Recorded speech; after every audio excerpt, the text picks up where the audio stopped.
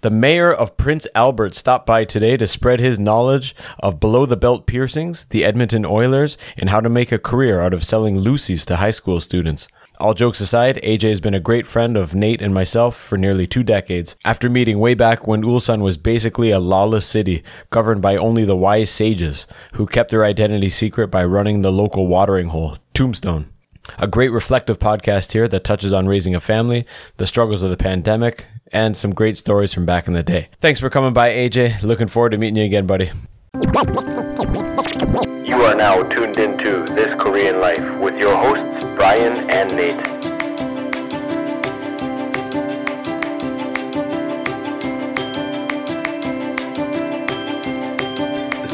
Just started the beginning. All right, ready. Welcome to another episode of This Korean Life. And we have AJ McNally in, #1 Edmonton Oilers fan in the house for this triumphant return from Prince Albert all the way to Ulsan. Saint Albert.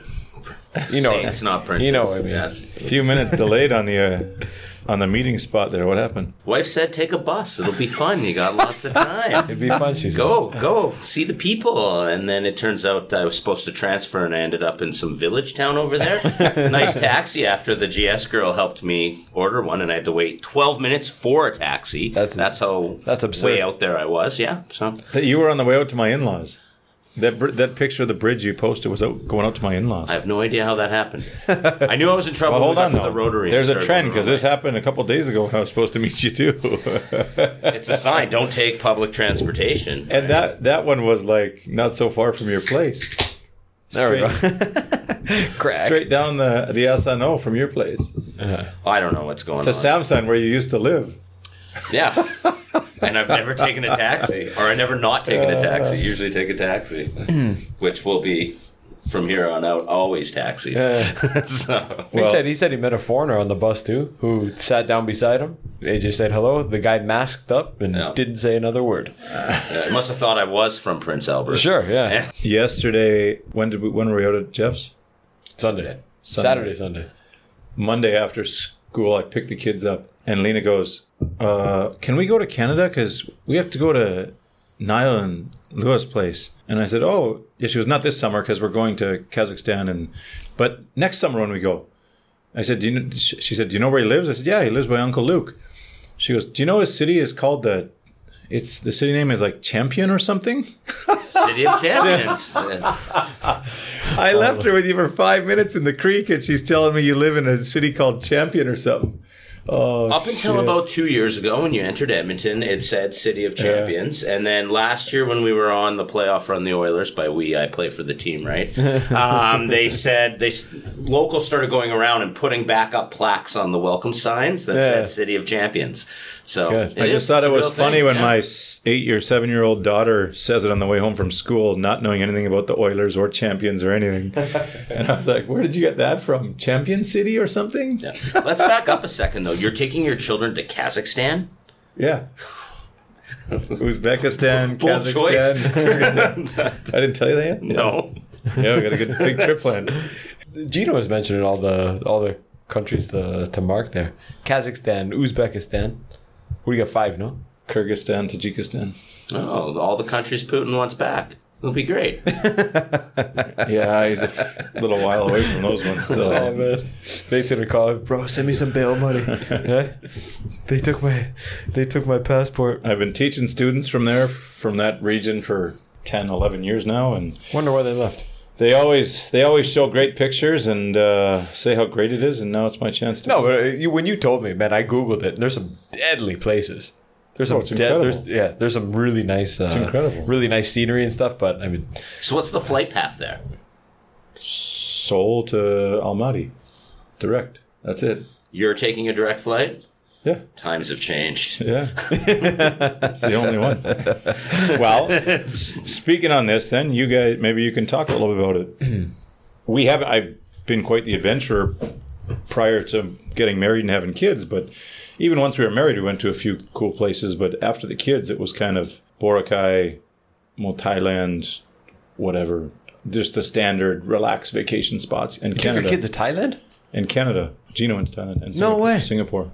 Yeah. It's been kind of Canada every other year, and warm places in the winter. But now they're kind of old enough where I feel comfortable bringing them on a bit of an adventure. You've been where, here and mostly Mexico? Mostly Mexico, yeah, and the States a few times, yes. California. I mean, I know that's dangerous, but... Yeah, in its own right. But what about Mexico? Packages or resorts? Because there's a lot of headlines coming out of Mexico, a lot more than Kazakhstan. Is that a booking question or a lifestyle question? No, we usually just do Puerto Vallarta because it's a direct flight from Edmonton, so it's about a 5-hour flight. And then we have a couple places we like there. Condos always. I've never actually stayed in an all-inclusive in Mexico.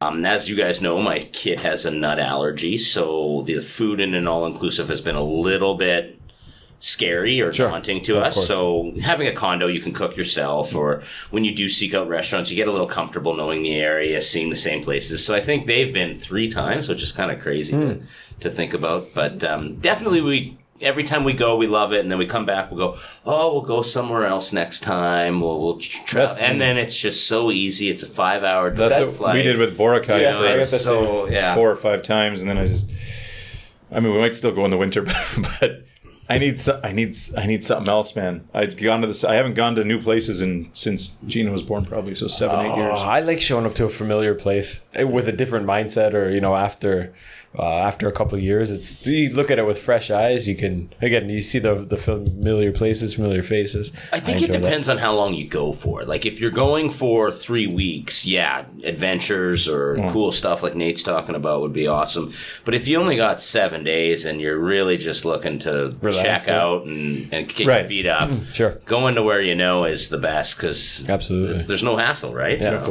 Okay, so 2 things that are there. One, the headlines from Mexico. I mean, we used to go in high school, and it was Cancun, Puerto Vallarta, the real Acapulco. No, but they were $600 all inclusive, 1 week. Go and eat and drink, do whatever the heck you want. But in the last 5 years or something, it's some of it's tourists or whatever. The Americans just went down for plastic surgery or something, didn't they? A month or 2 ago. Don't know. 2 of them shot up, dead. But it's nonstop. The hijackings on the highway heads here. There was the Canadian girl missing on the Sea-Doo 5-6 years ago. I rented Sea-Doos, went on the lake, never came back. I remember one with poisoning or something. Someone was poisoning the booze and people were hitting the mat.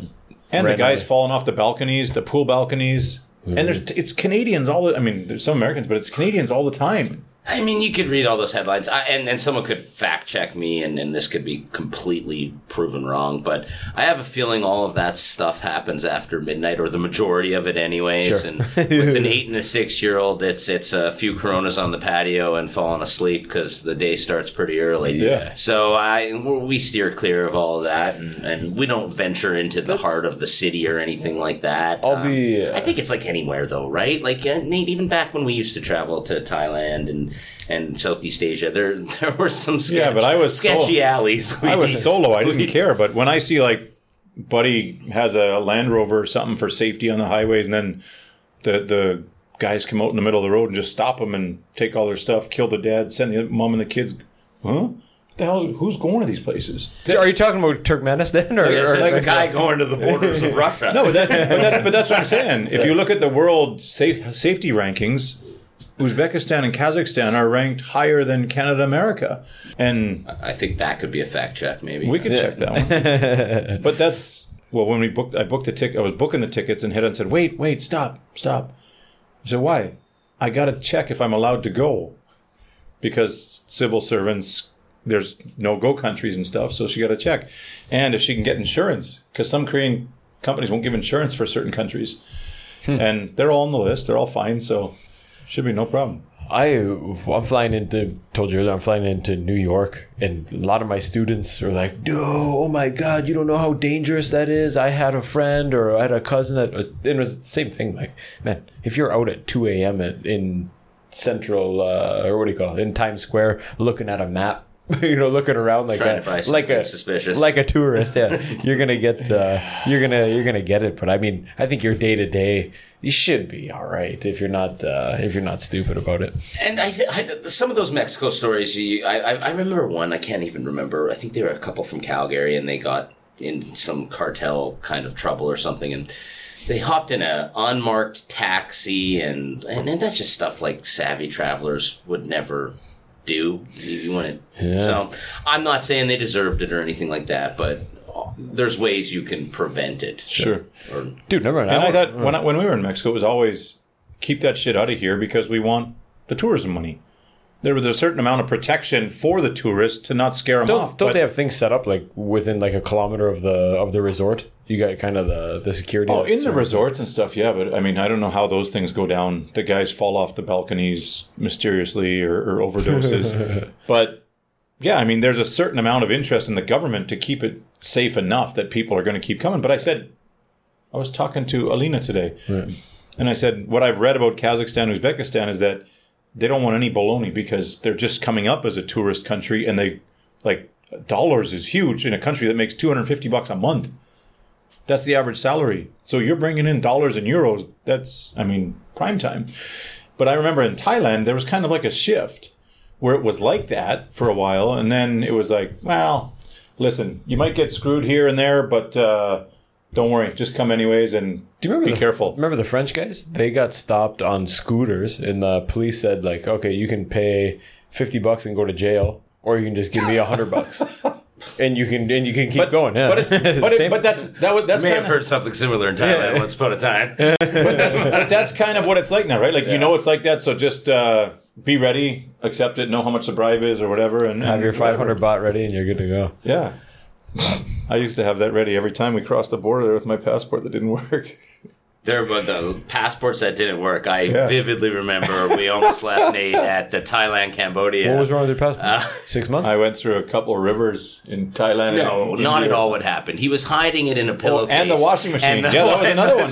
Yeah, but that was the end of a long trip. It wouldn't scan, and we were just like, we're in the middle of nowhere in Cambodia on a bus crossing. And we were just like, well, buddy, like, in the middle of nowhere. Travel. By the time I got out, he already managed to secure a big bag of grass. So, it wasn't in the middle of too far nowhere. Anyways, yeah, I hit it because they say you want room service or we only do room service every third day or something. Said, no problem. It was in Koh Phi Phi. And I said, no problem. So when I went out, I used to put my camera, my good camera, and my passport, I'd hide them. And that time I put it in the pillowcase. And I came back and they cleaned my room and I went bananas on the guy. And I was, dude, what happened? Like the cleaning lady stole my passport. There's no room service today. Not till 2 days later. What's going on? And he said, no. Oh, I don't know. Let me check. And I was like, no, she stole it. I know she stole it. There's no way. She would have changed the pillow. It would have fallen out and she would have... And the guy says, well, let's call her and ask her. She's like, never saw it. And I was like, bullshit. It was there. Bullshit. Here it is in my industrial dryer. And the manager's like, well, like, what did you do with the laundry? She's like, well, we washed it and it's whatever, drying or whatever. Go to the laundry room, check the laundry, and my passport's soaking wet in the pillowcase, like just crumpled up like a frickin' newspaper. Oh, no. And I was like, holy shit. Thank you that you didn't take it and for not lying. Or maybe she thought it was funny that it would go in the wash. And I was like, but dude, I want to be able to leave the country with this. Yeah. And he goes, no, watch this. And he buries it in a bag of rice. And he says, come back in 2 hours. I was like, what kind of trick is it? I know the rice absorbs the moisture, but it came out, it was crispy. Like it wasn't wet and soggy. It was crispy. So but it looked like it'd been all crumpled and wrinkled up. So the next whatever countries, it just didn't work. And then we went to Russia with Petey. That's why I still had that. You didn't get a new one? No, I still got a new one. No, if it's still got 3 years left on it. Still had a couple of years on it. Oh, that's funny. Back to the vacations. You say if you're going for a week, go somewhere comfortable, whatever. Is that the typical vacation mindset at home? Because it's kind of something I think I poo-pooed in the past where, you work your ass off all year. Hey, it's cold in the winter. Let's go to Mexico, Thailand, or Jamaica, Cuba, whatever, for a week. And if you forgot to take the laundry out or it rains the first day or whatever and you're all rattled, oh, man. Oh, shit, I got to go back to work in 2 days. Is that 1 week, South Central America somewhere, is that common mentality for most people? Well, I don't... Caribbean? Yeah, like I think most people will go somewhere familiar. I mean...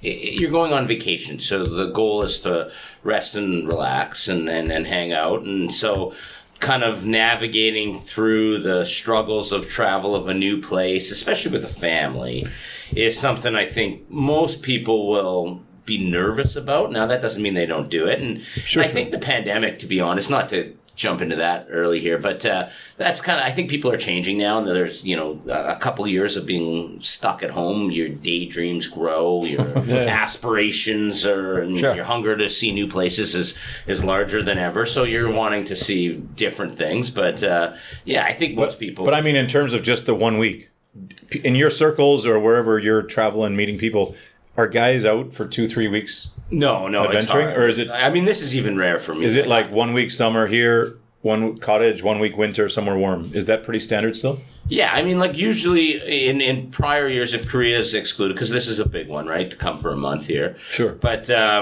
usually, we do a week, a summer location in February, because we want to get out of -20 in Edmonton. Yeah. You can go in March or April too. It's still 6 degrees, isn't it?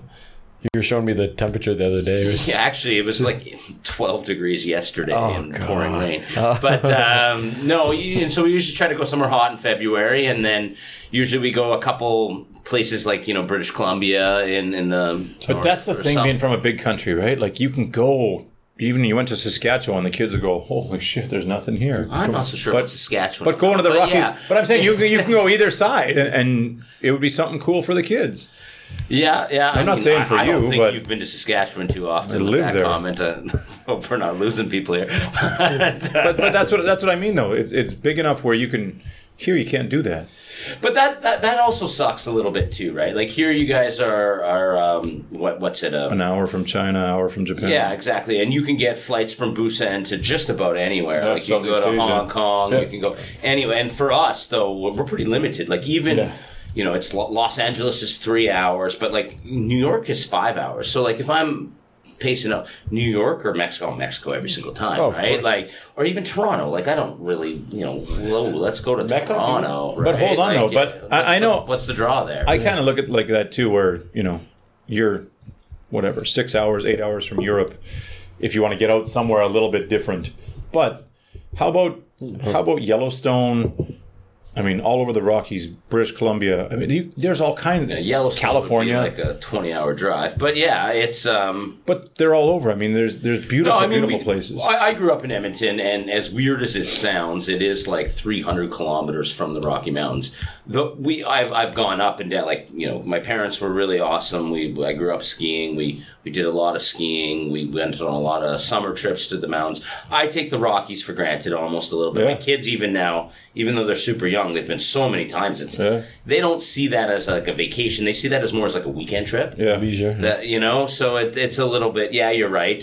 But I think that kind of thing is more accessible back home. Where here the weekend trip is like the same 6 places. I mean, there's a few more, but I mean, at home if you're driving 5 hours, you're going 600-700 kilometers. Here you drive 5 hours, you're going 250. Oh yeah, totally right. So it's kind of those. Been here a long time, but those are still frustrating when it takes forever to get somewhere. People at home have way more vacation though than than people do here. So maybe, right. But I think the summer kind of eats that up, right? Like if you got 3-4 weeks, you're doing a couple of weeks at a cottage or something in the summer. Or? People do. We subscribe. I mean, we don't have a cottage, and that's I'd love to have a place, but like. The catch-22 is Edmonton is like it's 12 degrees right now, right? Cottage country for 1 month. It's June 21st, and you're going away for the weekend. You're not going to pack up the family and go to the lake when it's 12 degrees and you're watching Netflix in just in a different house. Who cares, right? Yeah. So for us, it's a lot of people have places in Kelowna, but that's a flight. It's a quick 45-minute, and usually. Quite frankly, pretty cheap, like $100 or less, So it's not hard to get there and back. But I don't know. I don't think we live in the best city for like a cottage life or anything. No. Maybe out in Toronto where they got those places, it's much nicer. But for us, it's not great. But even Luke in Calgary, he says guys will just live kind of cottage life. Just live in the countryside here. It's kind of like cottage life. There's enough lakes, rivers. The work schedule here is crazy, and people need to escape and fly somewhere else just to try and clear their mind or forget about something. But at home, I think the day-to-day life is more relaxed or more endurable. Sorry.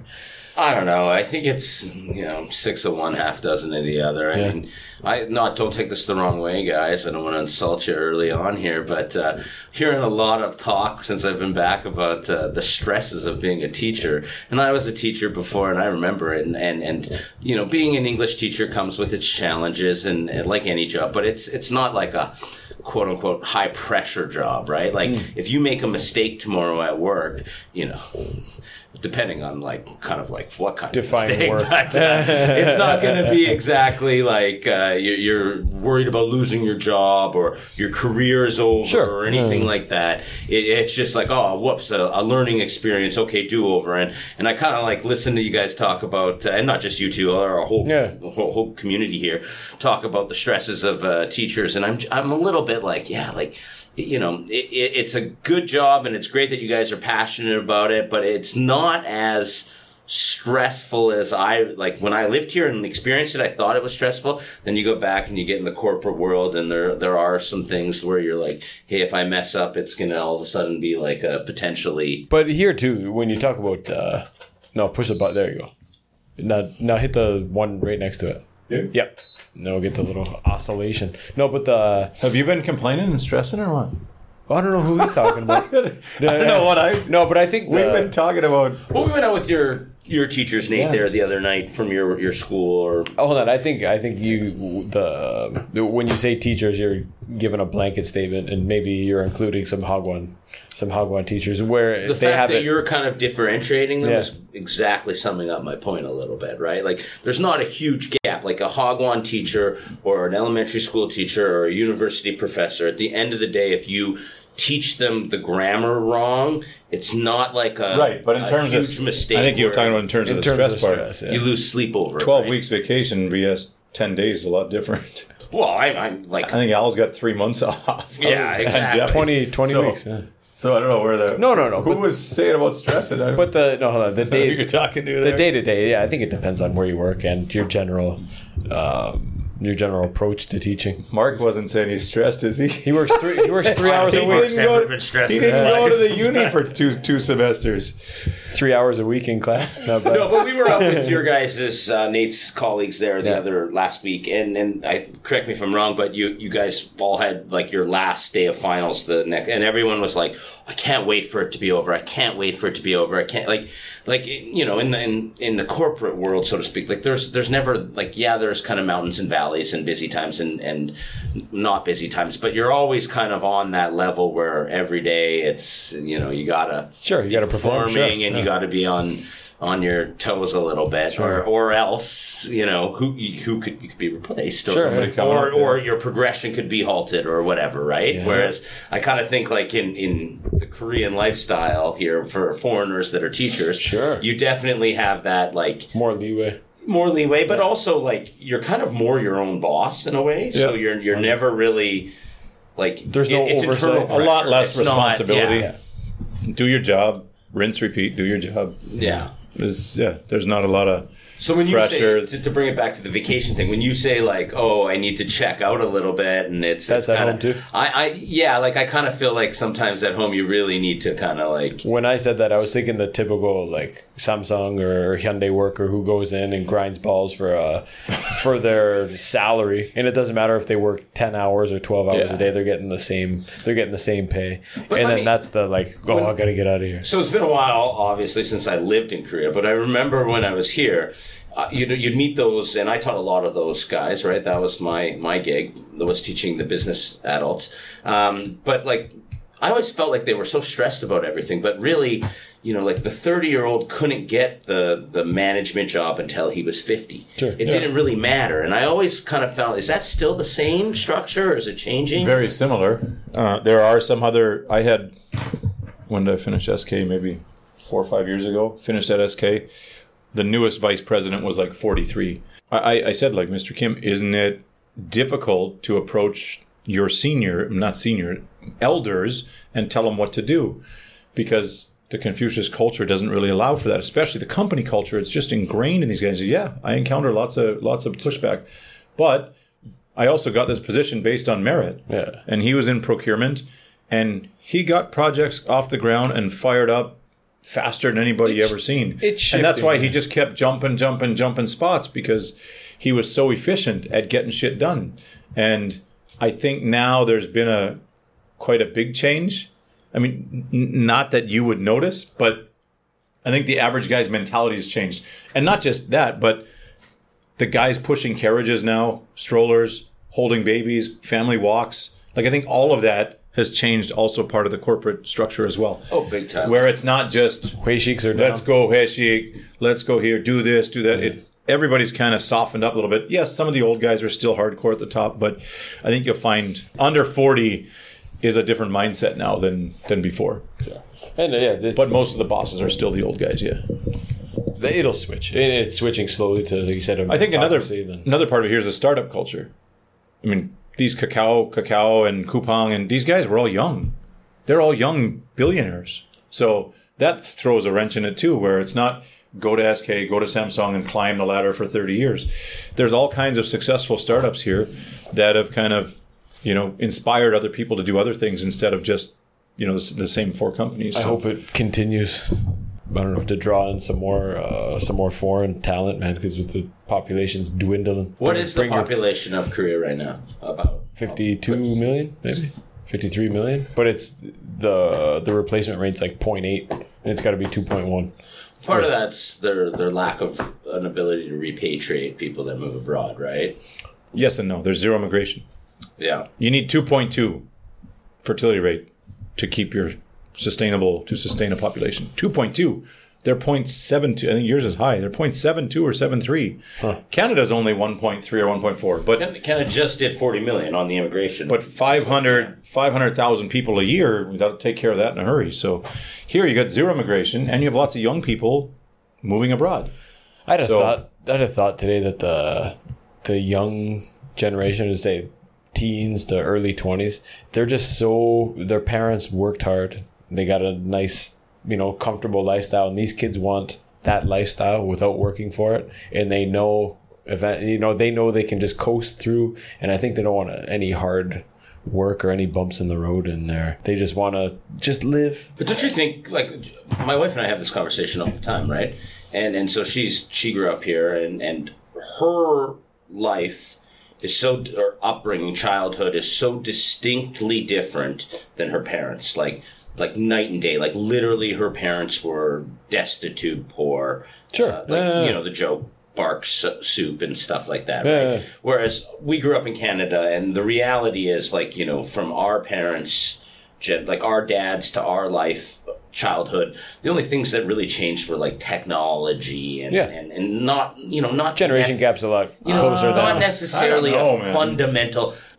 I mean, maybe your family. No, but you're talking about 25 kids. You're so talking about who knows how many? But, you're comparing a post-war generation who built the country up from the ashes to. So where I'm going with this is that right now the generation of kids it's the very first generation that are growing up in like the same lifestyle format as their parents. Yes. And so that's very different. You mean our kids?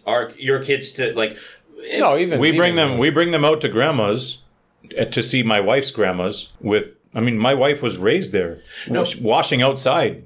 We're talking about the general population. Okay, let me. Yeah, but I think that still was a lot of the 2002. It was empty, nothing here before the World Cup. It was farmer fields, the whole place.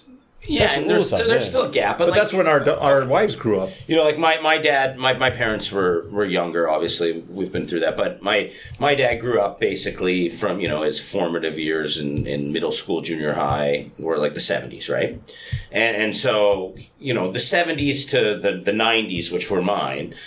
There wasn't a huge gap. Yeah. Like there was, more infrastructure. Edmonton's population, jumped up. Blah blah blah. But in terms of like what he did as a grade sixer, riding bikes, buying candy, reading comic books, I did as a grade sixer. But like our wives' generation, what they did as a grade sixer to what their parents did as a grade sixer were night and day. Sure. Like completely different, right? And I think now Korea's at that first generation where they're starting to do the same thing as what their parents did. And so to what your point was, Brian, about like, you know, they watched their parents grind so much and they just want to kind of relax. Yeah. I think it's the first time, you know, maybe in Korean's history where a generation can take a breath and go like, hey, I don't need to do everything. Whereas their parents needed to do that or it wasn't survival. Like, ask your like, weak people make tough times. That's the old adage. That's what's coming. There's nobody here that wants to, You know what scares me, put man, their is nose that, to the grindstone. yeah, but there's no more working anymore. You just said it was startups. It's all like intuition and ideas and But it's not just that. It's the motivation, the inspiration, the intrinsic motive. It's lacking everywhere. And we have the discussion all the time because Head-On sees them in school and I see them 10 years later. And I'm getting what she had 10 years ago. I'm seeing it live. And I'm saying, listen, these guys are coming in empty. There's nothing. Like the guy studying history. What is your dream? I'm going to be a guide at Gyeongbokgung. Huh?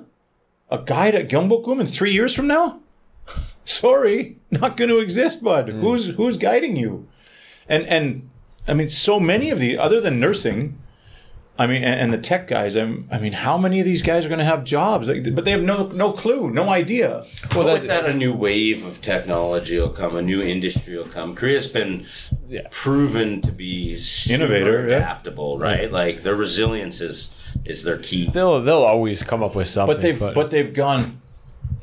The last 50 years, they've been built on hard work and a work ethic. And I'm not saying always hard work. Yeah, some of it's redundant or sitting in the office waiting for the manager to go home, putting your time. But these kids don't know hard work or a work ethic. I think lack the motivation and inspiration. Every single generation since like 1800, since people have been writing, they've been writing about the shitty young youth that doesn't do anything. You can call that, but if you ask our parents, do you think we held our own growing up? I think my dad would say absolutely. Most of the kids, I mean, just training for hockey alone, being passionate about something other than this. Yeah, that's true. Yeah. I mean, having, I want to do something. I want to be good at something. I mean, it was all music. But like, how many bands in high school? I think like every third guy was in a band. It could be a cultural thing too, with how they raise them from a young age, make all the decisions for them. And these kids could be, the parents have made decisions their whole life, telling them what to do this, do that. And whereas maybe our generation had more freedom to go out, fucking make a mistake, do some bad shit, learn. But I do this all the time too. But I'm comparing to kids back home now. Like when I go home in Winnipeg, London, Toronto, Hamilton, a lot of driveways have hockey nets. The last 5 times I've been home, I've never seen anyone playing hockey on them. Lots have basketball nets. Never seen a kid outside shooting a basketball. Like, are they just decorations now or what? Like, we used to play every day. Yeah. Well, now they're busy, like, no joke. They're in summer camps and no, but like hockey's, I thought hockey was intense when we were kids, Nate. It's gone overboard now. And, like, but because they don't have time to go out on the driveway and shoot balls at the net or shoot hoops or whatever, because they're in another camp. They're in another or they have a VIP garage.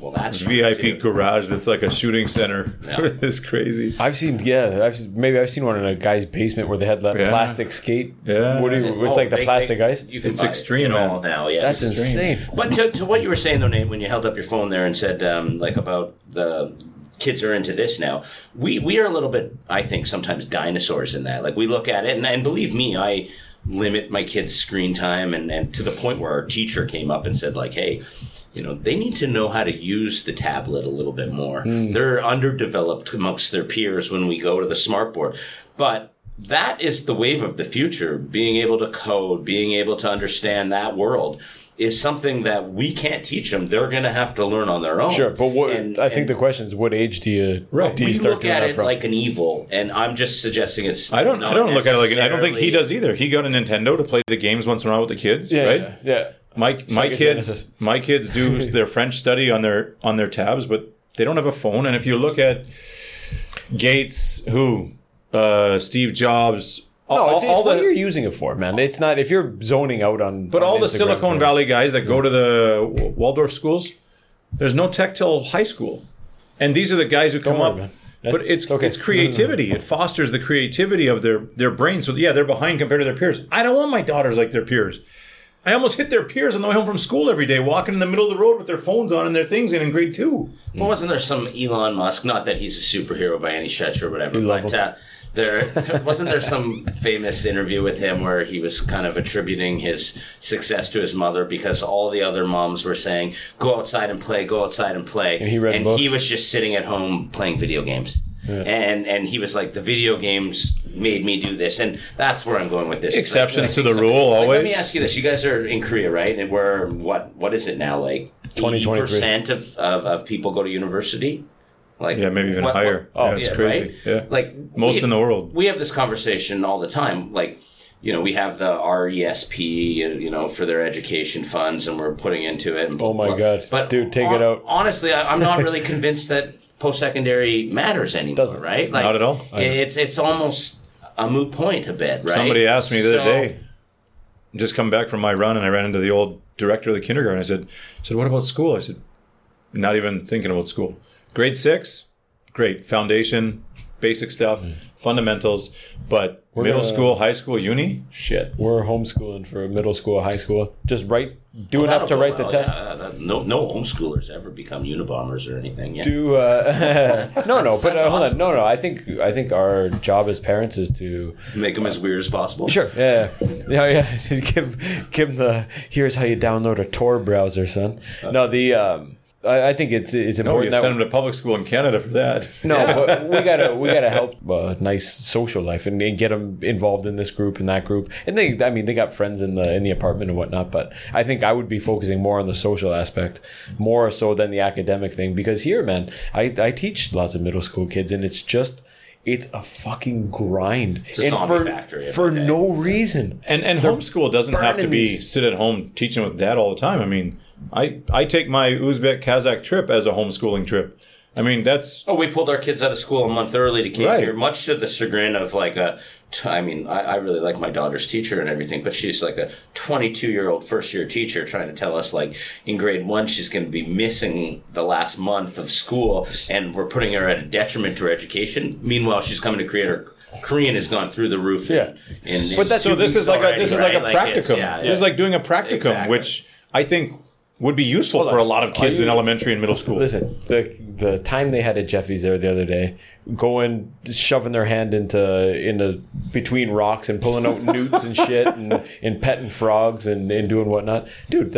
And speaking French, Korean, and English, and being with other multicultural kids. I mean, all of that is huge. Yeah. Way more than anything. What, a couple math pages? Come on. No, and that's what I talk about with Julia is, what curriculum should we follow? And we've been talking about this for years, and she always says, well, they got to learn Korean history. I was like, you got to learn Canadian history. And then you look at just us as an example. She learned Korean, I learned Canadian. It doesn't matter.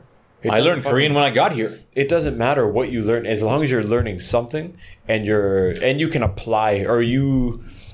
Here, man, it's just like the filling of a bucket, and I think it should be like the lighting of a fire. Like, you got to get that kid passionate about reading or doing something. It's not just like, here's some knowledge, and that's what they do here. It's fucking, you go to school, then you go to Hagwon, and it's just fill in the bucket, not like Nate's bucket, but no, he's got a saying, fill the bucket. I know he's got 1 cup. You say 1 cup.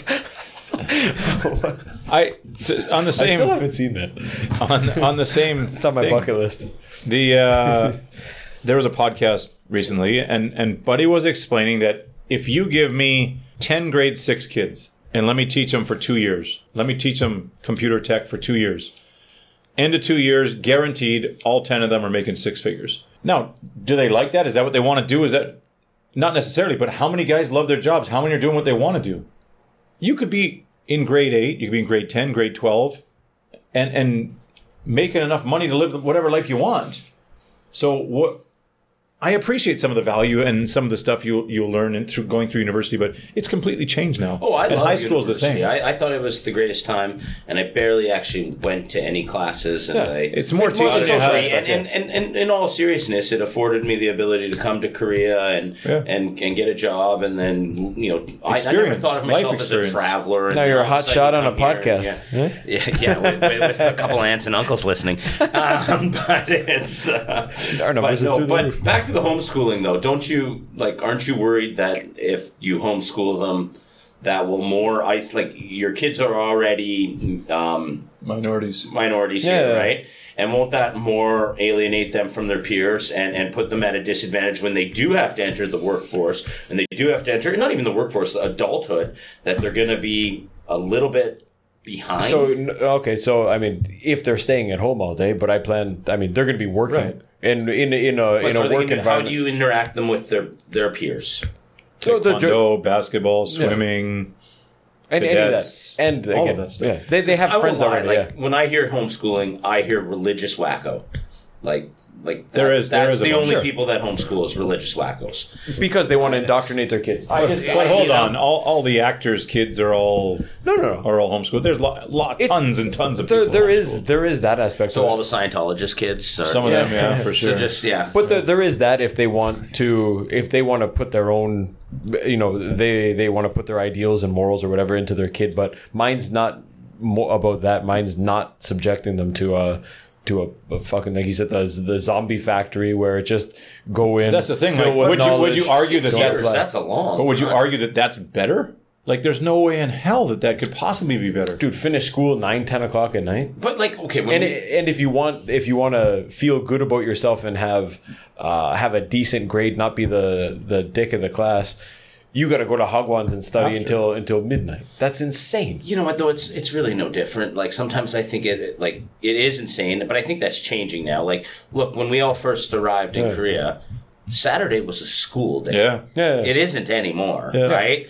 And when we were all, teaching here and it was like Hagwon after Hagwon after Hagwon till 10 o'clock at night. Right. My understanding now is it's kind of more shifted to just like English lessons and what was Marky saying? Math. Yeah. Like, it's not as much as there is a 6 hours of Hagwons. Depends what group you're talking about. I mean, the young kids are piano, violin, taekwondo, soccer, math, English. The older kids are still science, math, English, Korean, test prep 1, test prep 2, test prep 3. And it depends too on government policy. We do that in Canada. Like Nate, you and I are no different. Like, the hockey that we had to do was ridiculous. But it's different if you're eating lamyeon in the 7-Eleven for dinner every night and on your phone every 2 minutes free time you get and getting bossed around like a factory worker. I mean, I loved every minute of playing hockey. You didn't love your dad making you run behind the car on the way home because you had a bad game. You didn't love your teammates hazing you. You didn't, and no offense, but it mattered nothing, right? You ended up not going anywhere with hockey, and you didn't make a dime off of hockey. But that's not. I think that's the wrong model. Makes them. I think that's the wrong approach in their adulthood. I think everything I have in my life is probably attributed to hockey. Everything. I got to travel all over Canada and the States. I learned all my math, freaking doing conversions with miles and kilometers, American dollars, Canadian dollars. I learned way more doing that than I did reading a math book at school. I got to travel all over Canada, all over the States. I think it's still buddies now, and the resilience, the teamwork, the dedication, the gratitude, the being able to handle losing, the joy of winning. You don't get that in a freaking Hagwon. No, but I think you don't get any of that. You could, right? You might get a job at the end. You might. And there's a good chance you might not because the whole country's doing it. I guess I'm just suggesting that, like, in Canada, we live in a little bit of a glass house where we say in Korea here and in other Asian cultures too, they put too much of an emphasis on education and they create, and we said it, zombies, right? Like, the kids are a little bit like zombies. But then we don't look in the mirror about what we're doing towards sports. And it's so hectic now and it's so intensive that these kids are becoming like they're going to burn out. There's no way they'll sustain that and love it. You and I are probably. I fully agree with that. The minority. Like, look at Pete. Pete, our good friend. He quit hockey for 6-7 years because he just burnt out, and then he came back and he started playing like shinny, and he was like, "Oh, this is fun. I like it again." Yeah. But we have that here in sports as well. Like, the guys who play hockey here, the guys who play elite soccer, they don't study. Yeah. The guys that head on school go play soccer like 4 or 5 hours a day. We were at the Whale Museum yesterday, and Niall's into baseball right now. And there was a baseball practice for middle school kids. And I'm like, they were doing push-ups, chants, running laps. And I'm like, Has any of Every these day. coaches watched baseball? Like, there's never that much activity in a baseball, and it was the most like rigorous practice you've ever seen. And So they were that's good. what I mean. They were though. really good, Like but, here, yeah. it's A to Z. It doesn't matter what it is. If it's piano, 2 weeks in, what are they going to say?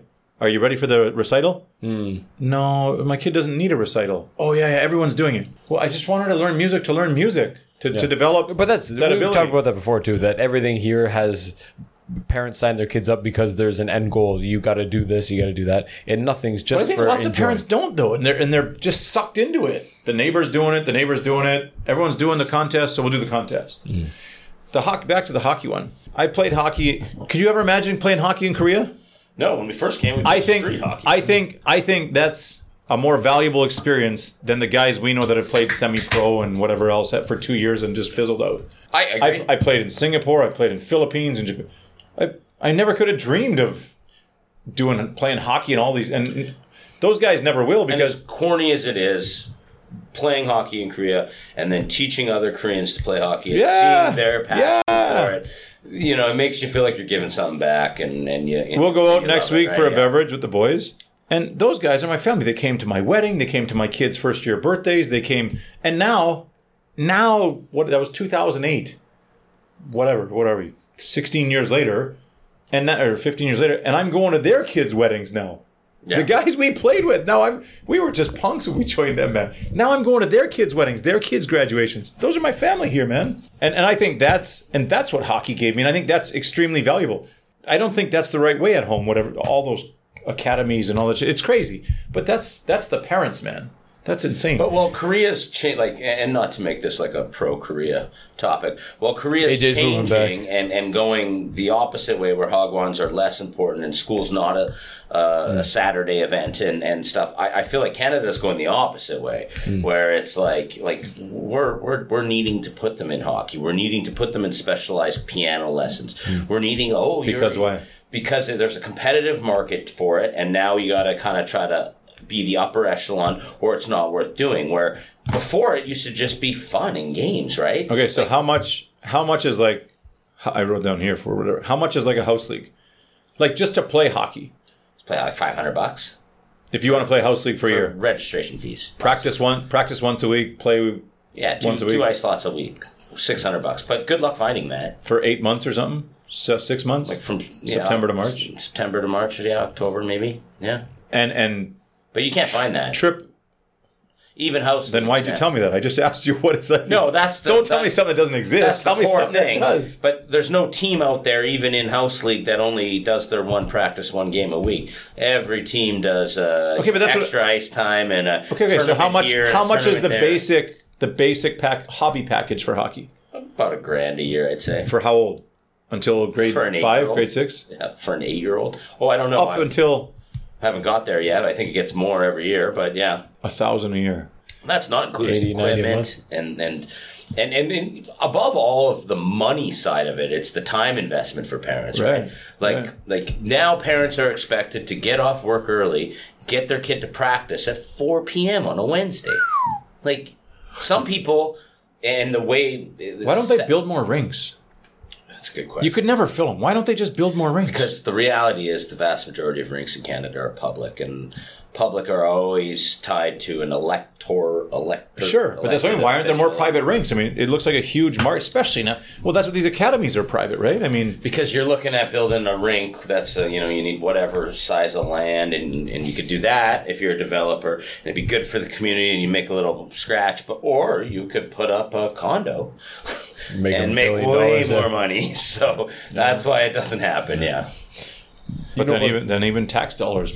But it's not just hockey, though. It's like everything. Like, it's piano lessons. It's soccer. It's violin. Like, every Okay, little but thing. hold on. So my sister's kids are doing violin, and this is an example of the parenting we're talking about, which I think lacks all over the world, in the developed world. Good parenting is hard to find. We went to Canada. Gina's played violin for a year and a half or whatever, and she just picked up her cousin's violin and was playing circles around him. And I was like, you guys have been doing this for like a year and a half, 2 years, and you're 5 years old. Like, how come you're not good at this? Is that just the Asian DNA, or what is it? And they said, Mom, we want to do it for real. They started taking lessons twice a week, and now they're busking every weekend they're busking in the summer at the like outdoor kind of coffee shop cafe place. I mean, $150. Well, what's the manager Nate taking to that cut? No, it's not. But this is what I mean. Like, if you have active parents who seek out these opportunities, those are all learning experiences. They just won $2,500 for their pooper scoop business. Youth entrepreneurs of Oakbank. They go and scoop dog shit after the spring melt. They made thousands of dollars. Now they got the fourth and fifth kid are joining in with the first three. And now they just applied for this contest. They made their YouTube video. They had to get likes or whatever and subscribe and send it out to people and then go and make a presentation in front of a panel. And they won grade 6, grade 5, or grade 5, grade 4, grade 2, grade 1, and kindergarten. Just won $3,500. And I think that's all parenting. Sure. Isn't it? I mean, but and hold on. When so pay for the violin lessons, but make it up on the weekend. You know, I have a theory, and this might be unpopular, which I'm never afraid to say. But a lot of parents I find back home are enthralled with trying to get their kids into a million different activities, right? Like Monday is Taekwondo, Tuesday is it's so piano, scheduled. Wednesday, and it's divide and conquer. And sometimes I feel like those parents truly, genuinely believe they're doing the best thing for their kids.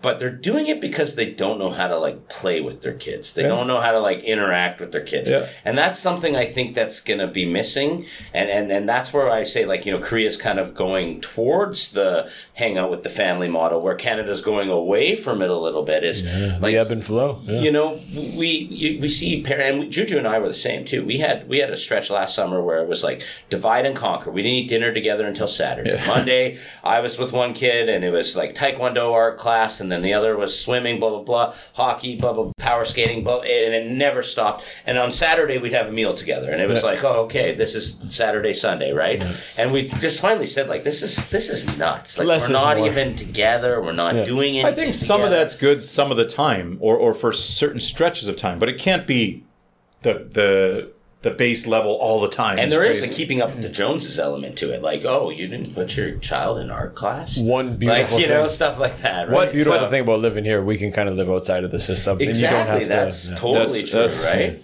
It's a huge... And it gives the wives, too, it's less pressure on them, where you can just be like, tell them I said I don't want to do it. You know, how about tell us the kids' school schedule? Like Lewis grade 1? Lewis grade 1, Niles grade 3. So what's the start and finish time? 8:30 to 8:45 his first bell, and 3:20. 3:20. Same when I went to school. Same as what? When I went to school. Same. No. So do you know what our guys do here? No idea. Like, both of them. Gina and Lena finishes at 12:20 or 12:30, and Gina finishes at 1. And then from then until we're ready to pick up or whatever at 4 o'clock, they got their after school stuff. Gina does robots, computers, drones, flute, Chinese, and she can sign. There's like 40 of them. We just say, which ones do you want? We're going to pick 2, and you can pick 3 or 4. Is that through the school, or is it like after school program? $20 a month. So, like, first blush, it seems like kind of like bizarre that they'd be done at like 1 p.m. So if you don't, like, because we both work, our kids have to go in a lottery to get the after school care. So they go to like a pool after school. They go to this class, and this is like their homeroom for the afternoon. So then they go to computer class, and then she comes back here. They have like board game or K-pop or something in her after school daycare kind of class. And then she'll go to whatever, flute, and come back, have a snack, and then she'll go to another one, come back. Or sometimes she just stays in here and plays with these kids. But there's all kinds of after school classes for the kids that are extremely affordable. And I just love that, like 3D pen and art and so many things that otherwise they wouldn't get a chance to do that. We don't have time to bring them to all those kind of places. They're exposed to lots of things. And that's, I mean, why I love elementary here. We talk about it all the time. It's a great elementary, but it's a hard left at middle school. At middle school. Extremely hard. Well, but that's changed too. Middle school 1 is kind of a joke. No, they're back to tests. They are back to tests now? Absolutely. From next year, they're going back to... Because they took the tests out, and it was kind of like hang out. And also, I think one good thing still is that you have an option to drop out of middle school 1 for 1 semester and kind of find your goal or look for a path or get some get something or get interested in something or go down out, like you can just go busking. Sabbatical. What the hell is yeah happening? no I think you have to submit. I would imagine you'd have to submit a plan that gets approved or regulated by the school, but yeah, you legally can take one semester off to do whatever. So if we, like, you guys could do, right? Does Tone come home at 1:30? I think his latest class, he's a year older. Oh, yeah. Technically. So, And it gets a little heavier there, maybe 2. maybe he's off at 2, and then they do piano after, so they're home. Oh, no, it might be 1:30. Yeah, I think he comes home late as 2:30. So that's the thing. Like, if you don't send them, like, if I wasn't working, I could have my kids home at 1 o'clock every day. It'd be deadly. I mean, you get tired of them, but... I was like, yeah, that's a little much, yeah. They do. Let's be real. But on days when I finish how am I going to go golfing if they're home? on days when I finish at 3, I can get them right at 3 if they don't have one of their things.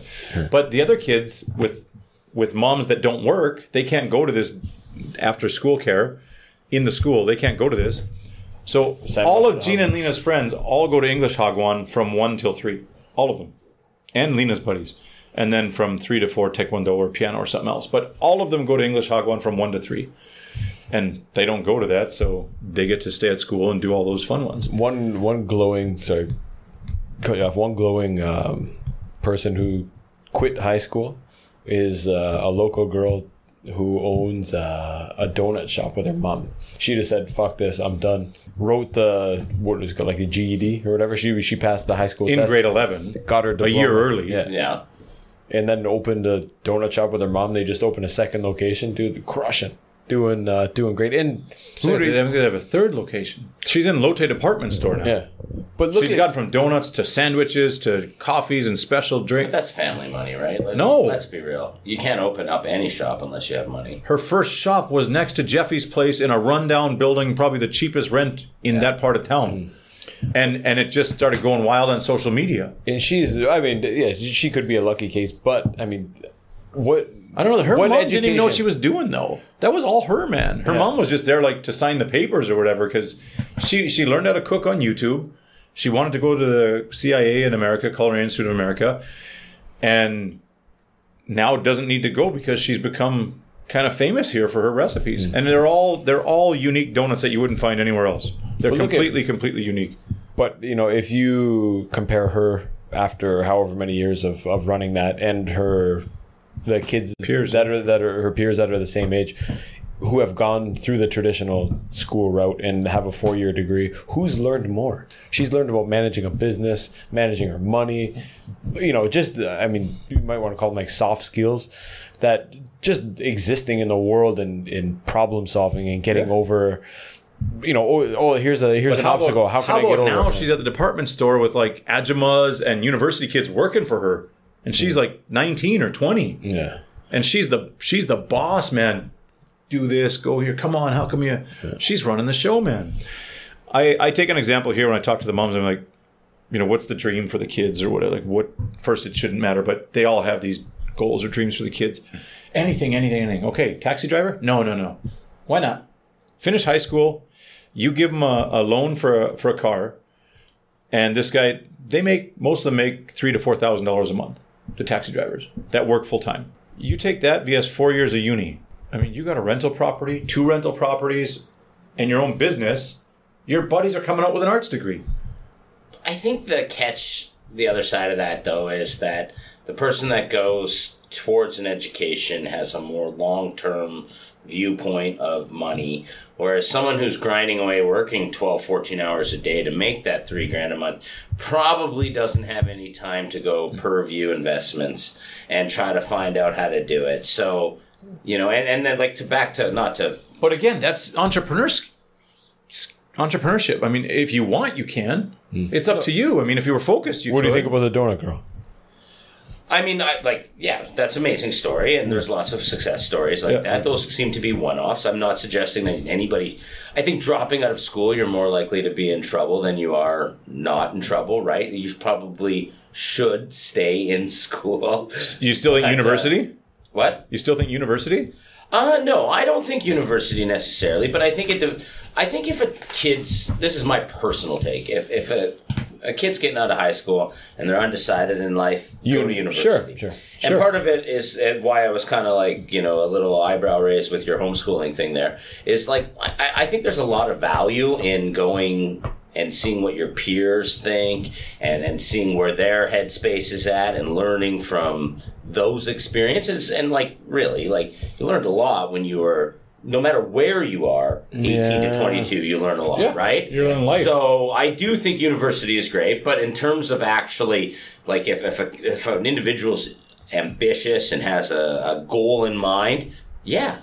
Like I look at my own university career path, and I didn't take anything from it. Like, if you're focused and you know what you want, I was more focused on getting a girl than I was ever getting an A in a class, right? But I was also 18 and didn't give a shit. But then I look back on it and I kind of regret not taking those classes seriously. Like, 100%. It'd be great to go now. Like, if I won the lottery, that's why I would go to university. That's why I love my master's. My master's was fun awesome because I was like, this is a breeze. I signed up for it. I chose what I wanted to do, and I did it, and it was enjoyable and hard, but easy because I'm not going, what am I doing here? I mean, his was the same, challenging, but enjoyable. I did mine through the pandemic, and it was, I overcame a recurring nightmare that I'm in uni, and I wake up, and I'm like, oh no, I'm not ready for my test. Man, that I swear to God, I had had that same dream 1,000 times. After the Masters, it's totally gone, man. Oh, so when we were traveling in Southeast Asia for over many years, I kind of, because my parents taught me, I'm going to take a year off between high school and uni. For the record, I'll jump in. A lot of the things I saw in Southeast Asia, your parents did not teach you. No, but I'm going to take a year off between high school and uni just to figure out, work, whatever. No, you'll never go back. You'll never go back to school. You got to go straight in. We went to Southeast Asia, and I mean, everyone's got a backpack or something that's similar to backpack, except the 20,000 British girls who have these huge wheeling carriers on the beach going, oh, AJ, can you carry this for me? Or whoever their high school Opa was. Can you carry the... Why'd you think your carrier with wheels was going to work on the beach, honey? They learned a lot too. But now I would think I would encourage my kids to go for that gap year. And that was standard. I mean, everywhere we met was just gap year. But Brits. They do that here. The girls do that. The guys go to military. Like my wife went to... Which is another conversation, yeah. My wife went to Australia. She went to Canada. Just like in between. Yeah, so did my wife. Yeah. But that's not common. That wasn't part common. of the reason why we ended up with those girls too, yeah, right? Like, that's not part of the... They were more accepting to... But hold on, now... Open to... Now with uni kids, they're going on every summer vacation. Winter vacation is, let's go to Boracay, let's go to the Philippines. Summer vacation, let's go to China, Japan, Turkey, wherever. Snake. But I just say, I used to think that maybe I thought it wasn't a good idea because that's what my parents taught me, not to take that break. And I was like, I wouldn't go. If I started traveling after high school, I wouldn't go anywhere. I'd still be busking in Thailand on the beach. Oh, yeah. But I'd still be there. I was part of the double cohort year, Well, we didn't have to do OAC. OACs, yeah. We didn't. Grade 13 academic credit. Grade 13. I was the first. We finished in 12. Yeah, we had just smarter, I guess. Yeah, I guess so. We don't need a. But I went after 12. But I had some friends who went back. They call it the victory lap, and they went back to high school for another year to play football and hang out. But I think if I had done that, to play sports as an overage. Wow. No, everybody did OACs. I did. Yours was the last year. I think they were phasing it out the year after mine. But our parents taught us, when you're in grade 11, you take your OAC credits, so you graduate after grade 12. It was not...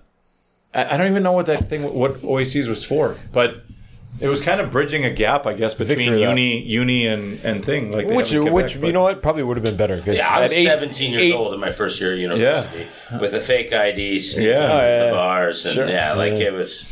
Yeah. Good times. Dude, I got stuck in an elevator today. Did I tell you that? I went in on the basement floor, and where you typed the number, it was flashing, and it said fire. Don't enter. In the glass door was open, man. I swear to God. So you hit door closed? No. The big metal doors were closed, and the elevator guys and the the security guards came up. They opened the door like, hey, don't worry about it. Just something on the 16th floor. And I'm like, I'm not getting in this elevator. Don't worry. Come on, just go. The aircon is smoking. Dude, went up to the 16th floor. I'm going to the 25th. They get off. I just peek my head out, like everything's cool. Don't smell smoke. But the alarm's going wah, wah, wah, or whatever. Get back in. Door closes. Elevator doesn't move. I was like, oh, are you fucking kidding me? I'm going to die in the elevator. And I had the feeling like, I shouldn't have got in here. Open. Nothing's opening. It opens a little bit. And then closes right away. I was like, oh, you gotta be kidding me. I'm gonna be roasted in this oven. Dude, it opened a little more. I just opened it manually and just ran up the stairs. Terrifying. I thought I was dead. I thought I was a dead duck, man. I was like, I got a podcast with AJ tonight. Not today. Ran out like a superhero with my cape. I don't know why you got in an elevator when the fire alarm was going off in the building. They told me it was okay, yeah. Literally lesson 101 of don't take the elevator. I know. Now, these guys, they had like a special key and whatever, and they said they had checked it out. But it was still that moment of like, did I really just get in an elevator and just trust these dummies? Yeah. You know, are we allowed to take the safety latch off the door to use the washroom, or does it? Sure, no, go take a look. You're good. Set. You're good. That I don't. Man, I don't know. Should I be more worried about homeschooling? I think it's fine, dude. As long as you get But that's the thing. the kids into the there's social. a spectrum. Everything has it. A to Z. Yeah. It depends how you do it. I love, And it's it's all the same. It's all parenting. It's all up to parenting. Yeah. If you're involved, I don't think there's ever a problem. If you're not, and if there is, it's a mistake. You learn from it and don't do it again. If you're not involved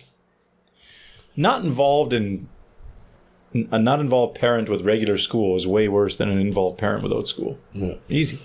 I wonder too, though. I guess it depends maybe on your definition of success, or what you deem to be a valuable life or a life worth living.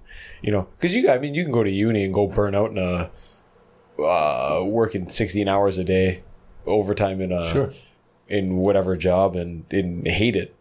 But I don't know. You could find you could make maybe half the salary and enjoy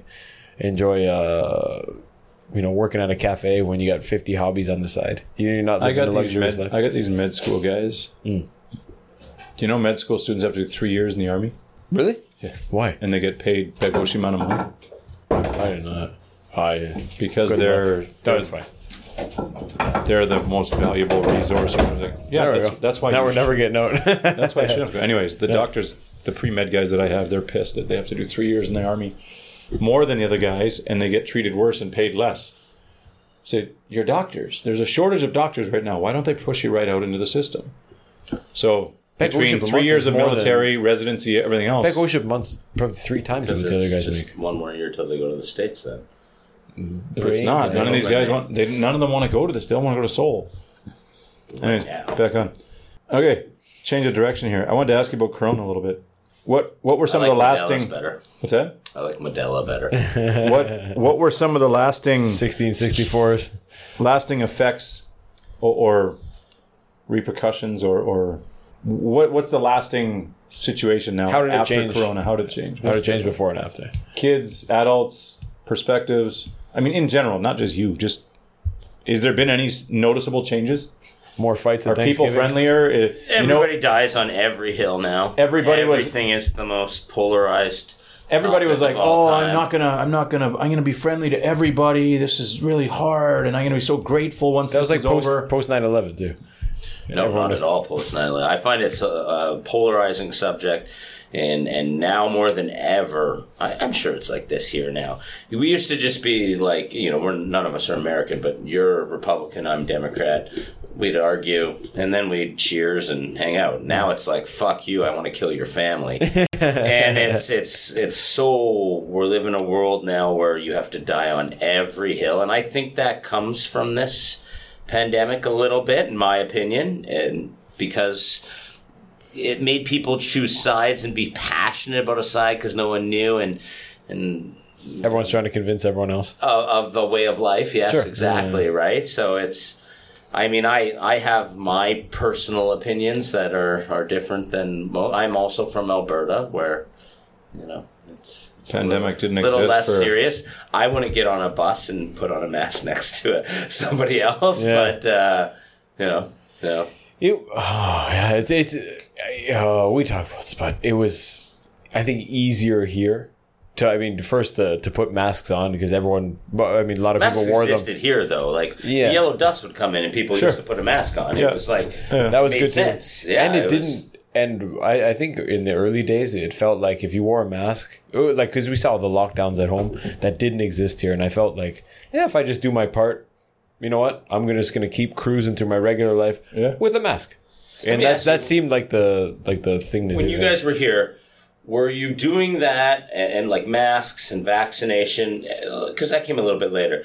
But were you doing it to do your part, or were you doing it to protect yourself? Do my part. Well, for the first 3 months, I was like, this is fucking stupid. I'm not wearing a mask.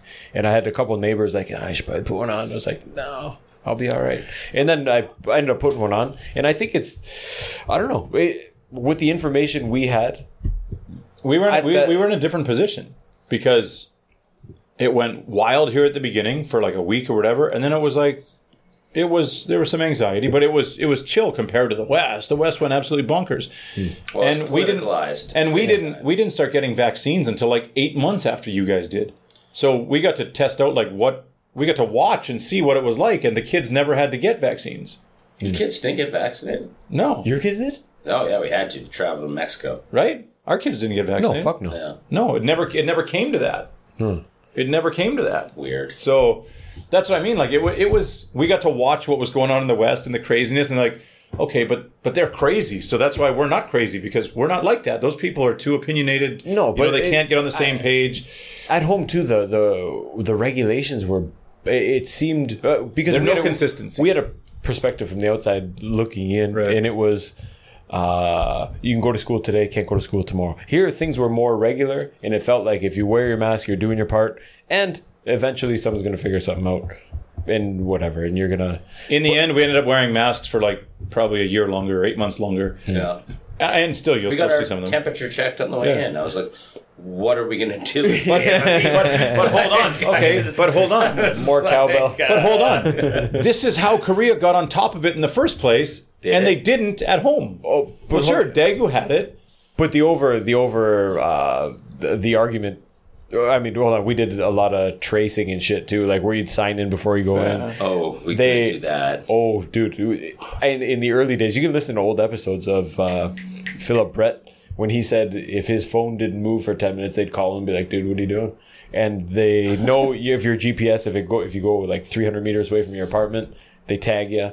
But they know that anyways. That's all that. But hold on. The fact they're looking at it was... But I think they're not. It's automatic. I think looking back now, that seems crazy because Corona wasn't really a big thing for our demographic. But nobody knew. That's the whole thing. Nobody knew. Well, it's easy to look back. So now they're testing, right? They test you on the way in. Major inconvenience? No, probably not. We didn't have to test. We just did a temperature check. Temperature check. Major inconvenience? But they did that before. Probably not. You've always had What was the point of the test? No, if they have a day when a plane comes in and... Dude, they've checked temperatures. I flew during the pandemic, maybe. Well, hold on, you just walk through and it shows your temperature, doesn't it? No, we got side, because I think everybody with kids did, actually getting off the plane, got pulled in, just to the little curtain. But hold on, they did that during H1N1, that digi influenza there. Yeah. They had... SARS went down. All I'm saying is being more prepared is better than being less prepared, as we watched through the last one. And I think... whatever the next one is, will be the same thing again. Because I don't think they're fully prepared at home again. I don't know what they've learned. I think it's so divided still, where these guys are going to say, do this, these do this. In Korea, they just say, let's do this. And everyone says, okay. Contact tracing, right? Like in Canada, in America especially, you can't do contact tracing because that's an infringement on privacy. Huge. Dude, they would send... And here it's like they didn't ask if anybody wanted to do it or not. It's just they would send like... male 24 like in the early days you'd get a list, you'd like male 56 years old lives in this lives near this area, traveled to this cafe, this place 2 in the morning, Samsung double pull Norebang, and you're like, hey, that guy lives in my apartment, doesn't he? So I went to Vancouver Island, I'll say March of 2021, so right before the vaccine came in, and at that time, travel was restricted to essential only, and I thought it was essential that I went golfing with some friends. And so we went, and I got the phone call from the contact tracer 14 days after I landed saying the guy behind me in the seat had COVID. Yeah. What was the point of that waste of resource and everything? Useless. Like even at the time, I was like, okay, I'm fine. I've been fine for 2 weeks. They were like, you got to go get tested. I'm like, no, I don't. Yeah. Right? Did you get COVID? I've had COVID 3 times that I know of. I mean, I'm from Alberta, so I mean, tests are a long gone thing. Sure. But did you have any? No. It's a cold. Yeah. Did you have any recommendations from work for vaccinations and stuff, or no? Just keep protocol. Yeah, we had. They weren't officially allowed to make people get the vaccination, but it was a headache because I'm Alberta, like I'm in management, right? So it was. I had the only 3 people in Western Canada that were anti-vaxxers were on my team, and we made them work from home for 3 months longer than the rest of them. They weren't invited to any meetings. They couldn't come to the Christmas party. Looking back on it, it was quite ridiculous, in my opinion, that we alienated these people. I mean, I always equate it to this, and I say this knowing that people died of COVID and it's serious, and my sister has had long COVID and stuff too, so I understand that it does affect people. When Taves got long COVID, that was when I was like, I don't want to miss 2 years. 2 years along. I don't want to miss. If a vaccine can help me avoid that, I want it. It was Jonathan Taves that scared the shit out of me, man. Mine was, I've had malaria. I want to tell a malaria story about Nate. And a whole bunch of other ones. I said, this vaccination can't do nothing. And Corona's probably not going to do too much. But so I got the malaria shot. I got vaccinated. We went to Cambodia. There is no malaria shot. You can get the shot that makes it when you get malaria, it's not as severe. But it's $6. He's like, I've had it 5 times. And then we had malaria in Cambodia, and we had a day planned. We had hired Johnny, the taxi driver, Angkor Wat, 4 a.m. and we were going around, and he was just puking under the back seat of the taxi. And we were like, "Can we leave you at home?" He's like, "No, I paid for this tour. I'm doing it." You're talking about my brain. I'm telling you, those guys told me when you get it a second time, you'll know it. We were in that taxi going to Sunrise at Angkor Wat, and I just said, "Boys, I was going to say Corona. I got malaria." And they're like, "How do you know?" I know. And then it was, and I was like, and Johnny's like, "Should we bring you to the back?" And I was like, No. Do you know someone who can get us some mefloquine or Lariam? And he's like, "Well, it's 5 a.m. There's no shops." And he called his uncles, brothers, cousins, grandpa, or whatever, and got me the pills. I took the pills, and that was it. Black pills. We went for a full day, man. You stayed in the car. We went for a full day. A bunch of that. Did you puke on the side of the taxi? It's like tuk-tuk. No, it was a taxi. Johnny borrowed his brother's taxi. It was a taxi because we did the killing fields, and we did the maybe shots. So we called your hotel, and we did some some other stuff that day. So, anyways, I had no fear of the vaccine or the Corona. I had no fear of the vaccine. I got triple. Did you guys do the extra jab too? Yeah, I did 2 and a booster. Yeah, 2 and 1 booster. Right when we got the booster, it never did come to fruition, but it was looking like you would have to do the booster to travel, and that was the time we had to get our kids vaccinated to travel. So we did that. Were you worried? I wasn't worried at all. I remember thinking about the kids and just going, "Fuck, I'll hold out on this until it's gone." Yeah. Do you know? I watched the Pfizer guy on the Lex Friedman podcast, and he's the head of Pfizer, and he answered everything. But when it came to the kids, he was like, and I was like, that's that kind of worrisome. Yeah, but we were kind of no joke. We had a trip booked to Mexico, and then the vaccine came out for the kids, and then 3 months later, they were like, kids can't over 5 unless you're vaccinated, you can't travel. So we had to do it. Yeah, we had to do it. But I always looked at this. I never gave a shit if you got the flu shot or you got the flu shot, and then if you got the flu around me, I'd be like, "Oh, that sucks. Thanks for coming out tonight, Brian. Like, I'm glad you sneezed all over the shared dish we're having here." Fucking chicken fingers. It was just I don't think COVID was. I know it was severe and people lost their lives, but never before have we amplified so much the effects of one disease. We've never looked at it with such scrutiny, and the carnage that came from it, in my opinion. But that's easy to say. Suicide. But that's easy to say in hindsight, isn't it? But what do you want? Like people are going to die or they're not going to die, right? Like it's. But it's a new age where information spreads like wildfire. I remember. Okay, if you lost your parents and your sister, you'd be tooting a different horn right now. I don't think so. Probably. But yeah, no, I don't think so. No, but you got to look at, if you're looking back, you have to look at the guys lost stats. their whole bloody families. Christmas dinner, and they ended up losing like frickin' 12 people. The amount of people, like that was one off. Like it's like a car accident, right? Like we could make the roads way safer. Yeah. We could take every 70-year-old off the road, and we would save like listen 10, to Elon Musk over here. Like 9% of the population. But like I don't know about that number, but you know what I'm saying. Like, for Tesla. We could take a lot of people off the road, and we don't. But car accidents kill. Man, 100%. I mean, I work for a tobacco company. They could outlaw tobacco tomorrow to save lives, but they don't. Yeah, 100%. And so you should have freedom to do whatever you want. The debate will always be there, 100%.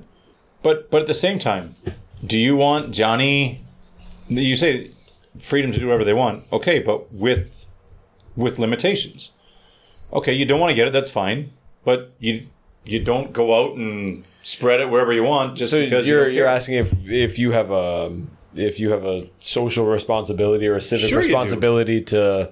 Even when you have a cold, you shouldn't go to school, or at least here they put a mask on. I think that's one great byproduct of the pandemic. Not like there was a great, like something great happened, but it is that there used to be this adage that like, you know, suck it up and go out to work, and now it's like, hey, if you're sniffling like crazy, like I even on our beer league hockey team, right? Like guys used to show up just like gross, and you're bending down tying skates, and they did it like just like Nate's right. You would feel great because you sweat it out. Yeah, but now guys know don't show up because I'm going to get 10 other guys in the room sick. Yeah. So it's like okay, and that's not a big deal. And that's but it's good. it's that your kids get sick, then you got to stay home from work to take care of your kids, and it's just this whole domino effect. So it's nice that people are having like a second guessing of like, hey, I'm sick, I should stay home, instead of that like I'm sick, I should grind it out mentality. Right? There's a couple of those guys that have been sick for a few years though in Alberta, haven't they?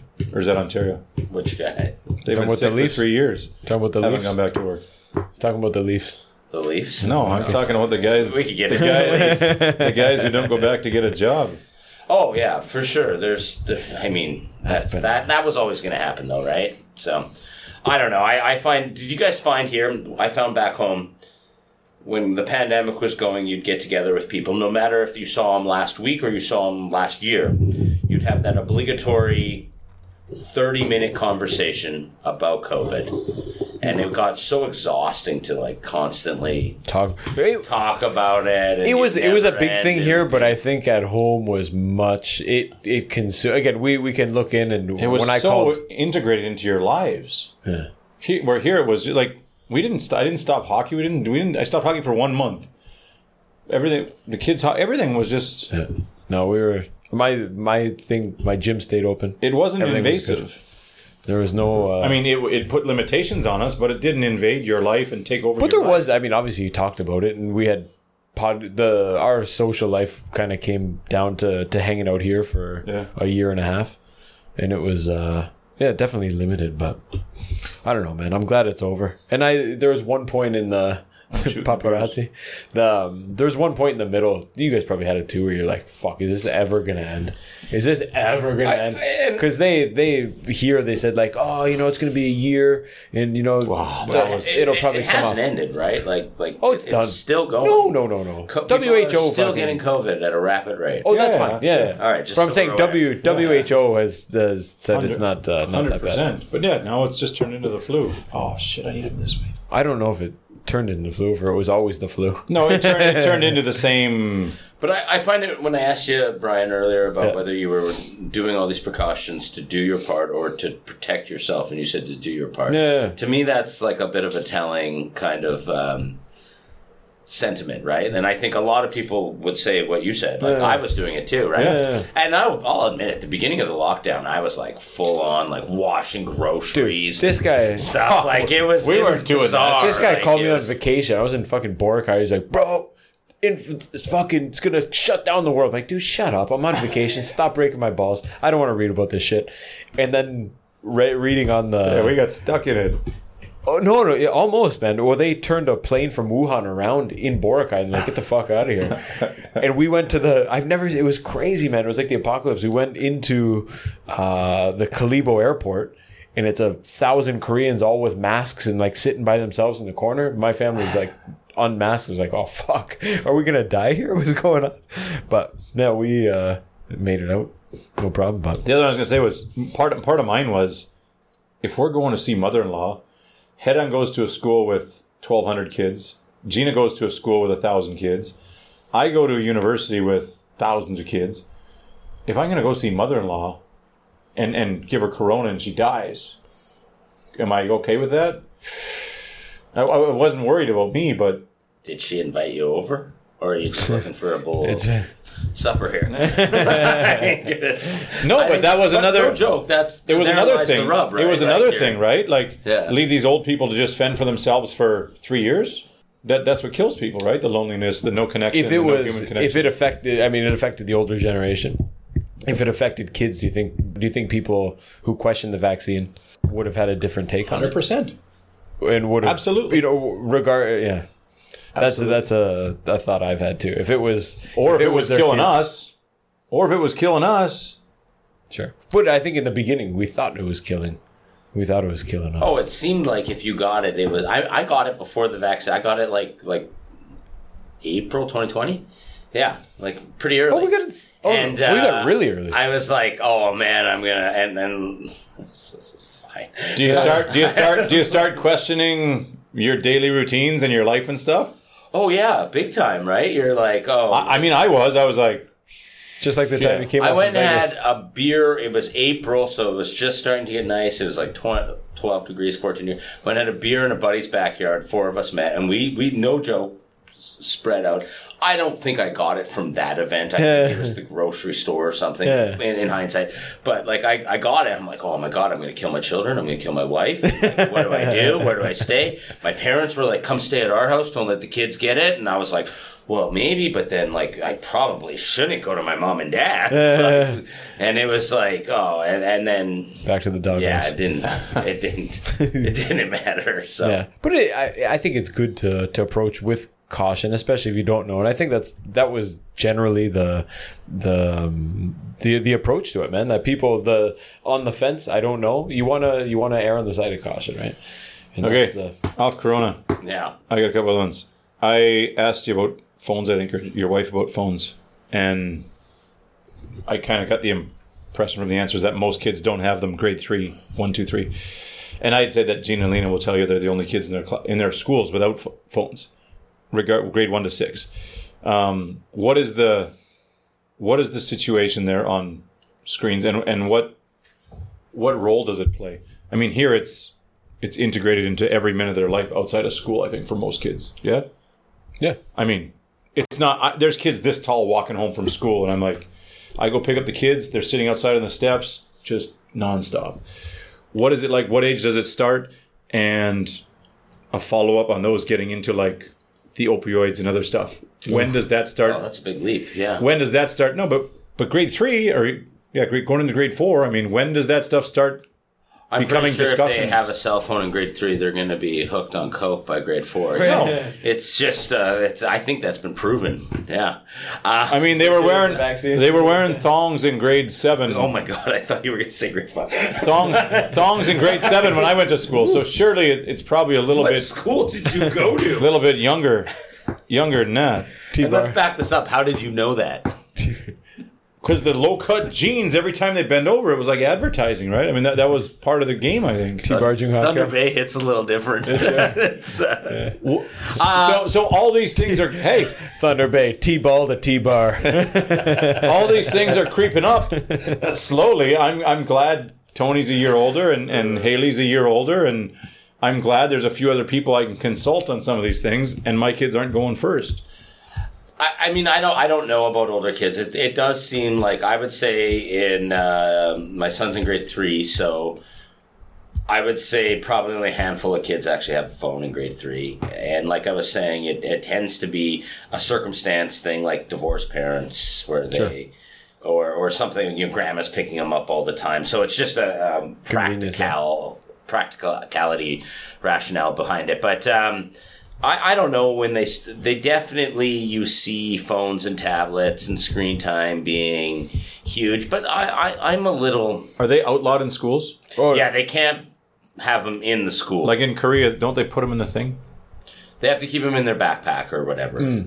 But hold on, but tablets aren't outlawed in the school. Like, it's part of the curriculum too, right? Oh, they have to use tablets, for science projects or whatever. They're always, and that's where actually this year we had our grade 3 teacher at parent teacher interviews.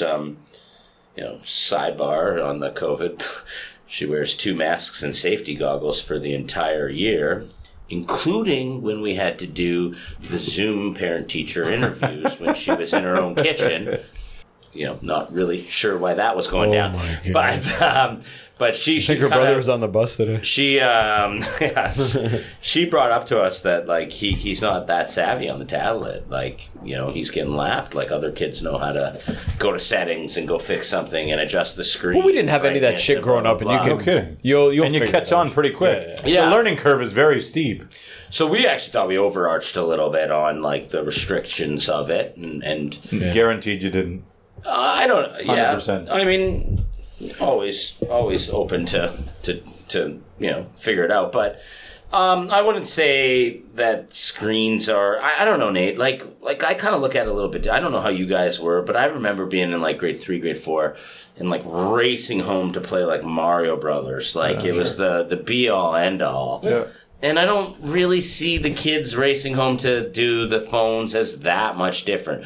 Where it is different is that we had to be planted in front of the TV and you had to ask Dad if you could turn off the golf so you could play. Yeah. And there was a hierarchy in whether you were allowed to do it or not. Whereas now they're just pulling out of their pocket and there's not that regulation that there was. There was no algorithms and no flicking through nonstop, and that's. I mean, in terms of games, like I said about the Sega Genesis, I think you can learn a lot from the games. There's lots to learn from games, but those games are easier to turn off. Like when you die playing Shinobi, or Golden Axe or something. Like you could beat the game in 30, 40 minutes, and it's like, I don't know if I want to do it again. Whereas now you respawn instantly, or you need this power up. You need, this thing is flashing, and I think it's harder to turn the games off. The games are better; they're more gripping. But personally, I'm more afraid of the influencer culture than I am of actual games or screen time. Yeah. I find it bizarro that people that have really no talent and don't do anything. He's taking shots at our podcast. And some... I thought he was taking shots at Liver King. Yeah, you guys are great influencers. I saw you on the airport on the way in. I was like, I know those guys. But it was... I'm more worried about that and them becoming followers of kind of fake things like that. Sure. Than I am about them playing games too much the reality is, like, I was watching my son today on his tablet, it was after lunch or whatever, and we're doing the dishes, and it's a tiny apartment, and there's a million of us at the sister-in-law's right now, and I was like, go on and all he wants to do is play, like, a math game. I'm like, the Sudoku. And I was just like... Sweet. I don't really see... Like, if it was on a pen and paper, we would never judge it. But because the medium is a screen, it's like... I'm like, like, I almost think he should do more of that, right? But I got no problem with that stuff. And that's where it's convenient. Bring it on the plane. It's easy. No problem. But, it's once you start getting into videos and YouTubes and but perhaps on social media... Perhaps the best education for the kids in terms of tablet is what you're doing. You can't be the hypocrite parent that's having a dart and like, don't smoke, Jimmy. It's bad for you. Obviously, the kid's going to go. You can always smoke, but no. But I think your phone habits will rub off on your kids, man. And if you're jamming away on it and telling them not to, it's just a matter of time before they do it, right? It's with everything. So you just send them to art, taekwondo, piano, and then you can jam away without them. Exactly, right? But that's why I like having them at home, because it keeps me busy. I got to be busy to keep them going. But and I do think, though, like what you're on your phone, even as I disagree a little bit with what you just said, Brian. Though. I kind of sometimes think we have to be on our phones more. Like for me, for work, I'm on a screen all the time, right? Like it's either my laptop or it's my phone and it's ringing, and I got I work from home, so my kids get home from school and they see me with the AirPods in, and I'm answering the phone, but I'm also. But they know that's attached to your work. It's not just. Yeah, but maybe they don't, right?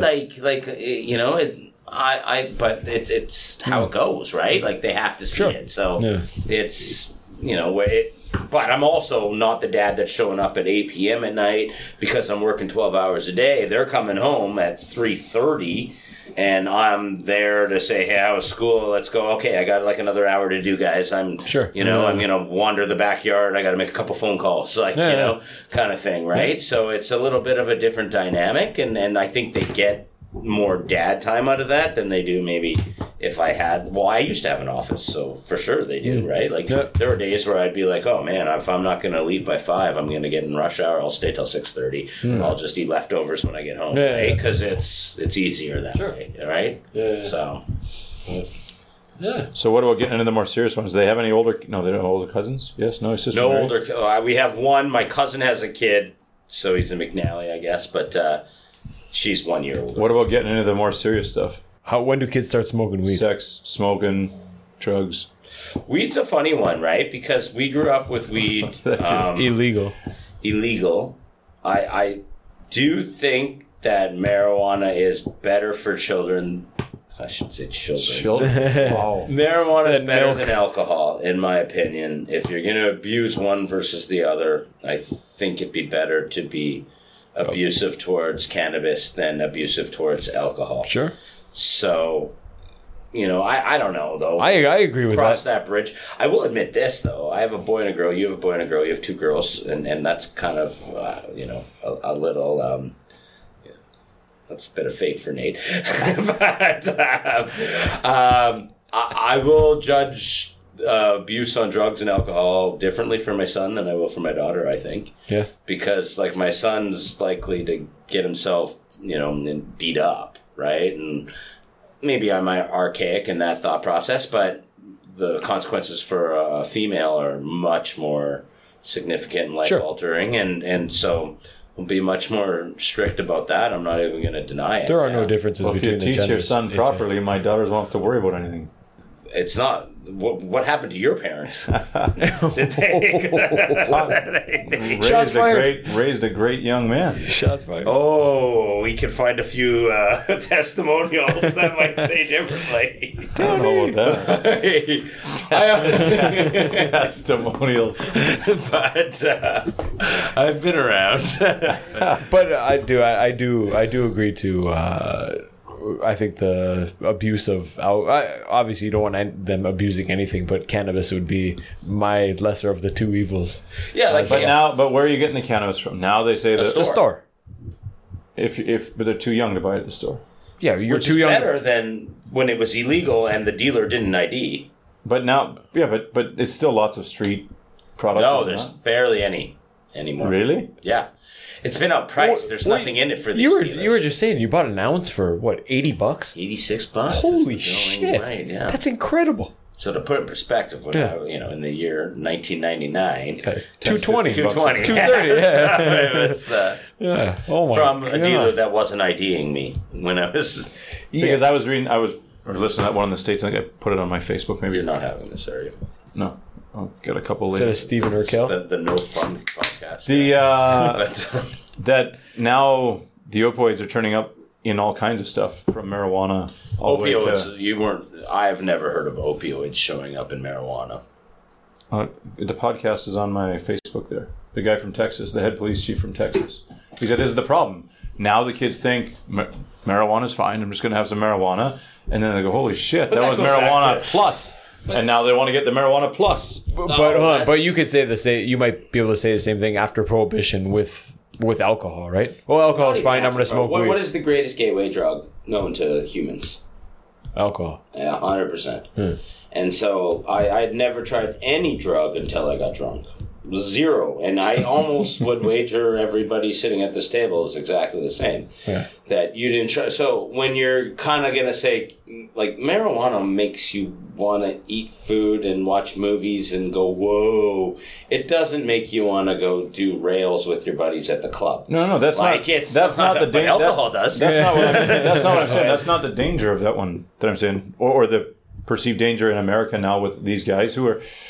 The opioid thing is going bonkers, is it not? I mean, I'm not saying for elementary or middle school kids, but it's outrageous. It was 20 years ago. The fentanyl horrible. Crisis is real. Yeah. And but that is what I'm saying, though, Nate. Like, all of the fentanyl comes from opioids, which is all illegal drugs, which is all not regulated, which means that, I think it's better. Like, we used to talk about this. Like, it was ridiculous to think that Korea would one day legalize cannabis. We were saying around at Jeff's house the other day, like you said, Brian, 2030 years you're bad. Like I actually medical marijuana is here right now. Yeah, it's not going to be long until they see the cash cow it is. They're going to turn that Hyundai car plant into a marijuana factory, man. Well, they're still pumping out cars though, like crazy, aren't they? Wait till the forest fires hit that place. I'll just be standing in Samsung taking fucking taking. But I don't think it'll change the culture like lungs. we once thought it was. Like, because you have this alcohol vision where, I still think Korea is one of the biggest drinker cultures in the world, right? Is. Dude, Jinro's the man. One of the top sellers. Yeah. It is changing. I think it's changing. And those will be the corporations that are most opposed to the legalization of cannabis. I think that's what happened in the States too, right? But they're not like in Mexico, it's not getting legalized because the cartel is like, you were no saying chance that we're going to let this happen because you're taking away a revenue stream, right? Sure. Whereas here, there's just a new revenue stream. There's not going to be... And they could sell it for a ridiculous amount and make it an elitist culture and... It could be something that you go to the cafe like Amsterdam or something. How I explain it to my students, like you guys will go to the traditional Chinese medicine, the Hanyak. Korean medicine, the TCM, and then they'll make a concoction of fucking deer antler and whatever, turtle shells, and they're cool with that kind of plant medicine. But if you talk about weed, they're like, whoa, it's terrible, it's really, really bad. And that's kind of that's the education that they've got. But how's it going to hurt you to have a little drop of oil on a Saturday while you're watching a movie? But to bring it back to the kids, though, you never want your kids abusing anything. I look at it like I work in the tobacco industry. And when we were kids, it was cool. Like, if a cute girl was telling you in junior high and grade 8 to go have a smoke up on the hill, you did it. Yeah. Now they're all vaping like crazy. Like, I kind of feel like there's always going to be something there. Sure. So, like, if we can kind of try to, I don't know, not regulate, but at least make sure that they're aware of what they're doing is better. Yeah. Where if it's from the government and it's tested and it's sold in the legal market, it's better than if it's the fentanyl thing is real and very scary. Like you're seeing overdoses of people that like don't abuse drugs; they recreationally do them. And, they were saying too they're dying because of fentanyl. They're seeing people too like again, it's a selective story, but the one girl who just needed something, what do you call them, roosters? Kind of maybe like a caffeine pill? Yeah. Something like that. Uppers. She bought a pill and she hit the mat. It was the first time she's ever done something. She brought it on Snapchat and boom, and you're out, right? That scares the shit out of me. Any chemical has always really scared me, man. Whether it's ecstasy or any of that stuff, I never touch it, but bring on the green. Vapes? Nicotine vapes are huge, and you're seeing an influx of kids doing it. Like my buddy's a junior high teacher, and he's like, it's out of control. Is it in elementary? I'm sure it is, but I mean, I don't see it outside my kid's school or anything like that. But I mean, like I said, my kids are grade 3 and 1, so we're not there yet. I was going to ask you here. You were downtown a couple times. Notice any differences or no? In downtown? Yeah. From the... Cleaner, dirtier, smoking, no smoking. Tattoos? There's way less people smoking. Yeah, and way more tattoos. Actually, one of the biggest takeaways I have of this trip being back is just the complete... Like, Korea is so aesthetically like they're putting value on it. Like when I lived here 12 years ago, there were not roads down with flower pots on either side of the road. Oh, right? yeah. Like there was not a fountain by Murphy's place. There's that fountain now. And Sure. It's like they've put like a huge emphasis on aesthetic value of beauty, and it's really impressive. And the money invested in it's awesome, right? Have you seen at McDonald's there that what do you call it? That little stream that runs down the Tewa River? That was just like people just threw their garbage in there. Now it's a beautiful it was thing. Complete filth. Yeah. Yes, it was. And that takes you now straight down to Tewa River. Yeah. It's all paved. They have the cherry blossom festivals and stuff down there. It's so nice, actually. Like the whole, I'm not joking. Is this an Ulsan thing? Because Ulsan's richer than the rest of them, right? Right? Be, yeah. Like a little more money going into it here. A little more funds available, I think, for the regeneration of the city. But they keep doing different neighborhoods, different parts, and it's changed it more than any place I've ever seen in Canada ever changed. We're even laughing at the road work on the way up here today. Like I was here on Sunday, nothing. They've clawed that whole road down, and it'll be paved by the time we leave here. But I was just wondering regarding smoking. Like I don't go out a lot now, but man, the amount of girls. Remember when we used to go to Japan? Lots of girls smoked. Yeah, and here there Why wasn't. Why didn't we pay attention to that? Here there wasn't many, but now it's everywhere, man. If you remember your night in Samson, there's girls vaping and spitting and just Luger and all over. But I think there's less. Like you're asking a guy like I left Korea. The guys are less, 100%. I left Korea 12 years ago, and that was when you could still smoke inside. So and there were still free cigarettes in the army. Yeah, and everybody smoked, and then you would go to the bathroom, and there'd be like all the people smoking because they couldn't smoke with their seniors, and you're like, it's a hot box out there in the restaurant. Do we really need the hot box in the bathroom too? Yeah. Like girls. So I'd say older men and young guys is down a ton. I would say. Yeah. But the amount of girls I'd say it's probably skyrocketed. It's crazy. Yeah. I remember girls go into the bathroom to have a dart, and I was like, "What are you doing?" "Oh, I can't smoke in public." Like, it's kind of strange. Yeah, it was weird. But there were no tattoos either. You said they had tattoos, and now I'm seeing like there's that one chick in Wabar with face and head tattoos and stuff, man. Like it's wild now. When I got lost and I had to go into the CU Mart to try to figure out how to get because I don't have a phone. Yeah. And the guy had a tattoo, all the full sleeve, and he didn't have his ID with him, and he was trying to buy a pack of smokes, and he was like, "Look, I have a tattoo. They won't give me a tattoo." I don't know if he said that. I can't translate. But like he was pointing at his tattoo, and she sold him a pack of smokes based off the tattoo. Yeah. Sweet. And I was just kind of like, they're still legal here. I don't think I could ever see someone. The tatties are still illegal, but my students, man. Oh my God, I have some classes I have where like half the students have a tattoo. They're illegal? Technically. It's still technically illegal, yeah. Technically. How? And they got some amazing But you need here. to be a doctor to put ink into someone's body. So I mean, there's a business you should get your kids in. Tattoo artists. Sure. Yeah. Well, there's lots, man. There's lots of shops and shop fronts and stuff. There's some pretty wild guys on Instagram that full on didn't we talk to somebody who was doing it, and they said you just pay the fine. They come, you pay the fine. Okay, close shop for a day, back open tomorrow. Just like with the smoking thing. I remember when the smoking, I was back on vacation. It was Mr. Lim at the Wabar there. Yeah. He would just he had a worker pay the $500 fine and put a sign up that said, "You can smoke here tonight." Yeah. And then everybody would come and smoke, and it was. But he had the girl with that big spiderweb tattoo on her arm too. That was the. But now it's and it's agile, like older women and all the lots of young tattoos, but lots of women like 35, 40 missed out on the fun time of their youth or whatever, and little rebellious, but sneaky ones like here and here and here, but tons of women with them. I don't see any men, right? Like, you don't see any businessmen with tattoos. I see quite a few men, actually, yeah. It's like strange businessmen, like corporate guys? Yeah. It's strange you say that. Well, I don't know if they're corporate. I don't know. I was in. They're wearing nice clothes. I was having a class in Starbucks the other day, and we were commenting on all the guys walking in with like full sleeves, and I was like, "Holy shit! Is this like it's like a tattoo meeting?" They're delivery guys. No, they're like uni kids going in just to hang out with their Oh, buddies. the uni kids they're everywhere, man. There was a guy studying in the cafe or the lounge the other day, and I was on the floor above, and I looked down, and he's got a big like tattoo across the back of his neck, and I was like, oh, that's bold, man, for a 20-year-old. Yeah. One thing, so we're out at the beach there in Dongu. I'm curious what you guys' take is.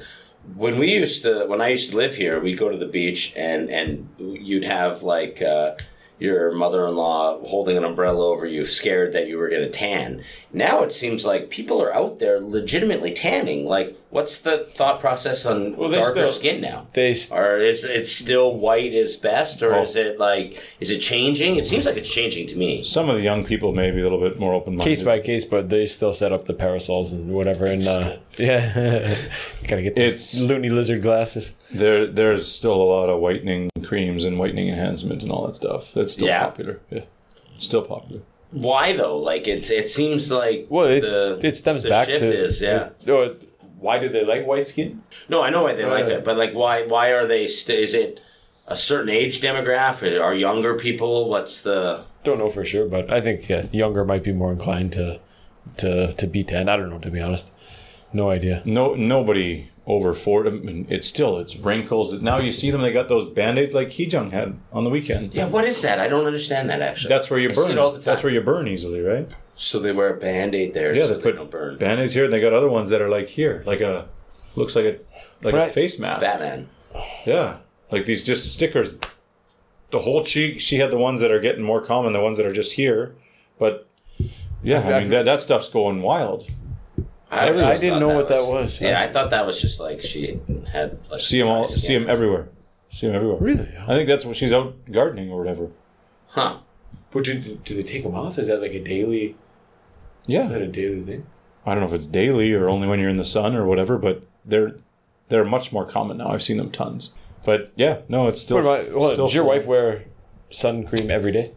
Like suntan lotion. Yeah, like to not burn. But she's no, but I mean winter. Like I've had to have a conversation with her, not some at the old house about like we had teenage boys behind us. It's like you just can't lay out in the backyard in the bikini anymore. Like you see their eyes above the fence, and you're like, "This is getting weird." Yeah. You got all this shit floating. So no, she's different. She wants a tan. She definitely wants a tan. She wants to be. I think it looks healthier, man. My wife she had a trip with her buddies to Southeast Asia and came back with a nice tan. I was like, when was this? I want to hear about this. I got some pictures. I'll send them over. When is our trip that we get to cash in on it? Because she went. Oh, it was before we were married. It was pre-marriage. It was pre-marriage. That's we often joke, me and the buddies back home, like we just want our wives to get together and go on a trip because that means we get a boys' trip. That's what you talked about vacations. We're slowly migrating away from family ones and going to individuals. I don't know if it's healthy, but we'll take it. Yeah, so. That'd be an interesting trip. Yeah. I'd love to. Yeah, it's a place on the bucket list. Kyrgyzstan #1. But dude, you ever coming back? Could you ever see yourself moving back here? Never say never.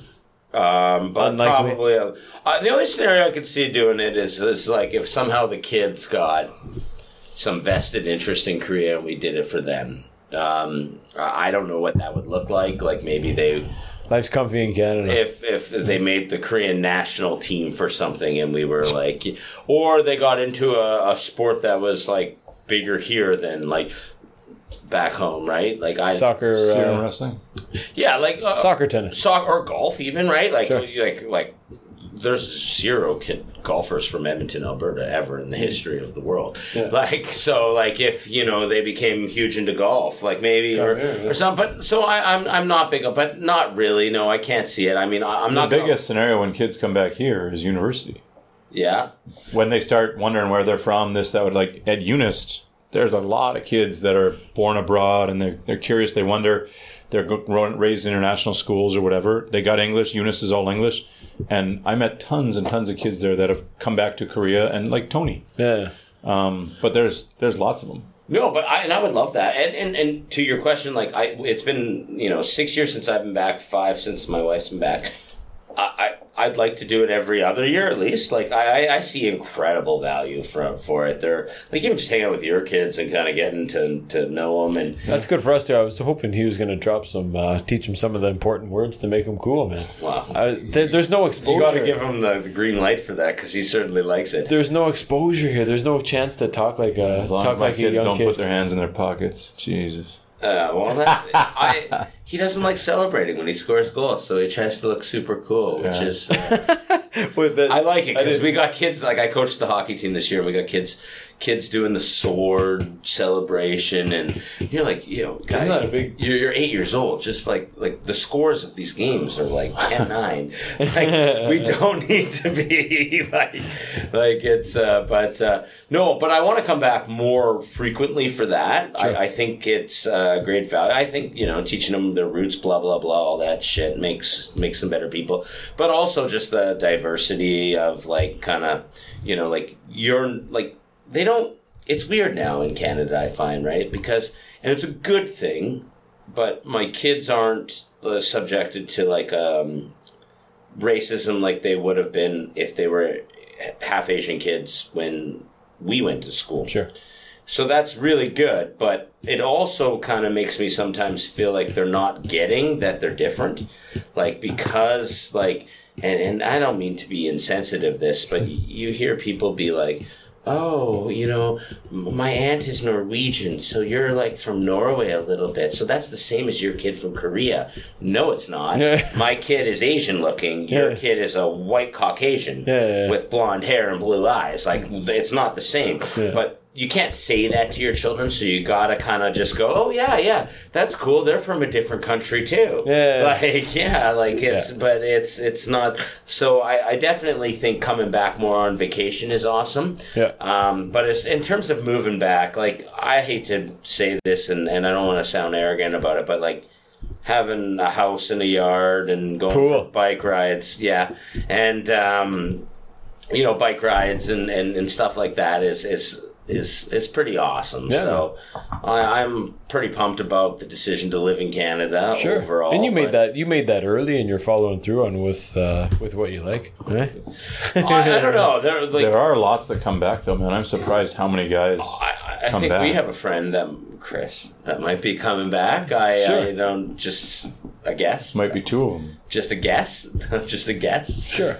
I never say never. I don't like. I think you guys got especially you two here, got a nice little with even this podcast and everything. You guys carved out a nice little niche, and you got a good community here, and you guys are making the most of it. But for every one of you guys, there's the deadbeat dad that's not involved in his kid's life at all. Sure. Sits and stares at his TV every night, and Absolutely. But that guy would have been a deadbeat anywhere. So absolutely. That's my take on it. I think too, just talking about taking kids out of school, and I think a parallel with bringing them back here is that they get a wider world view. Our kids are somewhat in a bubble in their own schools or in your own hometown. When you go outside, you're like, oh, there's life outside of outside of my regular routine. I remember feeling that the first time in high school where we had like a free period and you just drive around in the city and be like, this is what happens outside. In real life, you get just a different view or a different perspective. And growing up in Niagara Falls, though, did you ever the center of the universe? Toronto is. But did you ever feel like there was American and Canadian, or was it? Oh, totally, dude. Driving over the border. No. There's like a different within the community around the town. Like, was there like? We don't talk to the Americans; they don't talk to us, or was there lots of intermingling because it was easy enough? Well, they would come over and drink at 19 because they got to wait till 21, and there was lots of fights and whatever between. 19, hey, Alberta, we're a little bit better. 18, but there's Niagara Falls, Ontario, Niagara Falls, New York. There was I could close my eyes, and if my parents drove over the border, and I opened up and be like, it's different. There's a different energy. Driving 5 minutes over the border. It's weird, but it's definitely a thing. Definitely different. Because Nick's raising his kids in the States, and hey Nick, he's not listening. But I do think that there's a difference. When they come back at Christmas, I see a little bit, but not like noticeable. Like there's a little bit of American mentality that's going but not big. Trying to arm at wrestle all. with Niall. No, they're best buddies actually, those two. But yeah. Cool, man. It's That's yeah. I'm good. Anything else? Any? well, I got a lot of stories you want to tell. Oh, dude, hey, Tell some Tombstone tales? No. give me one good memory from Tombstone. Give me one good memory. Something you miss. Something you when you're with PD or Nikki. One that comes up. I told the story the other day with Nate. The first time I met Nate was my first day in Korea. So I got to Tombstone. I was locked out of my apartment. I had to bring my suitcase to Tombstone. It was the only foreigner bar. And like cell phones and technology weren't what they were. Yeah. Like this was 2005. And we went to Tombstone, and Nate pulled me and Nick aside. And you had met Nick. Nick came You guys came together? Nick came 2 weeks before me. Yeah. And Nick's like, let's go with this guy. He knows a little bit. So we went to a restaurant called Oh My Dak. Do you remember that, Nate? Yeah. And it was just down the street from Tombstone. We got in there, and it was like a chicken joint. And I remember being blown away that beers were like a pitcher of beer was like $6 back in the day or something. Yeah. It was so cheap. So we ordered some beers. And Nate goes, don't order chicken yet. These people next to us ordered too much. I'm going to steal theirs. And he stole their chicken. And they were looking at Nick going, where the fuck am I? This guy. that we're eating strangers' chicken. This guy. And drinking. And we left a bar where I left all my, like everything I owned. Yeah. Strangers. Yeah. Turns out to be Jeff and Marky. Yeah. And Al. And Andy. And then we came back, and I was just like, oh my God. So I do remember that one vividly. It was like, and I remember going home that night going, like, I think I might like it here. Yeah. I think it might be good. So I remember my first night out. I spent a couple of days in John Mark's house, but first night we went out, we saw you. Yeah, we saw you out camping. We showed up to you guys. You, Nikki B, PD, and Guy Petit were. Was that one of your first nights? It was my first night out. I came rain, and we sat and drank Crown Royal in a tent. I remember that. Was it Canada Day? Canada Day. That's correct. Oh man! Yeah. I brought a box of cigars randomly, and you guys just woke up out of a. we showed up at 2 a.m. Drove us out. Maybe it could have been or someone else, but was just throwing like glass bottles out of the car onto the highway, and I was like, this place is fucking nuts. And then we showed up, and you guys were sleeping. And you just woke up at 2 a.m. and just started pounding whiskey. I was like, "This is really one of your." I feel like that was years later. I thought we no. You well first night in. He came a few years later. That's two. I was already gone. So July 1st. You were there, weren't you, on that one? No, I didn't meet him until I came back from my big Asia trip. July 1st, 2007. 2007. Yeah. Wow. But I remember that trip too, and I remember, that was little known fact. We got pouring rain. We went back to me and Nick's apartment. Yeah. And then Guy passed out, and we drew all over him. Yeah. And then he woke up, and he was puking everywhere, and I had to drive him in his little van home. I remember that little van. And then there was a little bit more to that story.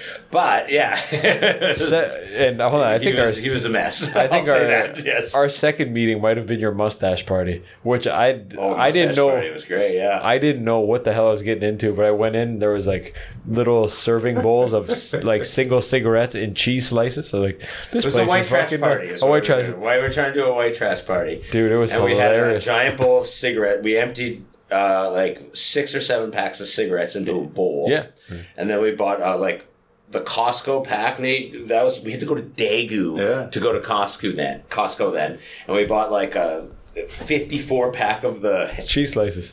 But the plastic. Sure, yeah. We call it hand cheese. I don't know what you guys call it. Kraft single slices. And so we would, and we put them on a plate. Yeah. And then we purposely ordered a pizza the night before and served leftover pizza for the white trash party. I walked in, you immediately cut the sleeves off of my shirt. Yes. You weren't allowed sleeves. I didn't. And you guys have been growing mustaches for 2 weeks. Yeah. I can't grow eyebrows, and you guys like, oh, we need a mustache, and you drew it on me. Oh, dude, that was bananas. That was bananas. I believe Jean-Francois, Nate's alter ego, made an appearance that night. No, he wasn't here. He wasn't here. Was that not that night? He wasn't. I didn't come back. But Dano drove us from your house to Tombstone, and I was in the back of his van or his SUV, and my dad called and he's like, "What are you doing?" I'm like, I'm in the back of an ex-NHL player's SUV, and he just keeps stopping and like he was Shotgun and beers. not even that. He just kept saying like, "Hey, watch this! I'm the king of the road," because I'm driving an SUV, and he'd drive up and just start honking at people, and they move. I was like, "This guy's fucking nuts." That I do remember that. The mustache party was quite fun. Oh God! So Pete was here then, right? Yep. When you okay? That's and it must have been 2 weeks after that Jeffy, or maybe a month after that Jeffy, or was that the next year when Jeffy rented that the country house, and Petey went upstairs, and then he came back down, and his shoulders just hanging, his knuckles are scraping on the ground. He's like, I think I need to go to the hospital. No, I still remember that. He fell down the entire like rock staircase, popped up. He was fine, completely fine, and as we were walking in, Eric opened the screen door of the thing, and it like swung back there, and it hit Pete in the shoulder and popped the shoulder out. Oh, that's and then he was screaming. And I've taken Pete to the hospital in a few different countries with a separated shoulder. And I remember remember you and I in Vietnam trying to push it back in. And he's just puking on the bed, and we were completely sober that night. We were like normal adults. I think it was once in Thailand too, wasn't it? Yes, yeah, but the Vietnam one, Nate's like, that's it. I've had it, because the Thailand one happened first, and in the Vietnam one, Nate's like, that's it. Like, I think he said my buddy is a physiotherapist. I know what I'm doing. No, I dislocated mine a bunch. And we're just shoving it back in his socket, and Pete's coming in and out of consciousness from the pain. That was a bad one. But man, listen. Next, I want you to promise us here on the podcast that next time you come back, you're going to tell the story of someone falling down and trying to move Lotte Mart back 6 inches. All right. And the story and the lore surrounding that, because there's that's a whole podcast in itself. That was the pilot. Right? Yeah. All right. So if you're going to listen to this podcast for any reason in the next 5 years, it's going to be that story. All right. Well, thanks, boys. It's fun. You guys are doing good stuff here. Always the nice. Mayor and mayoress. Ooh, that hurt my vagina. Thanks for taking the time. All right, boys. Talk to you next time. Bye-bye.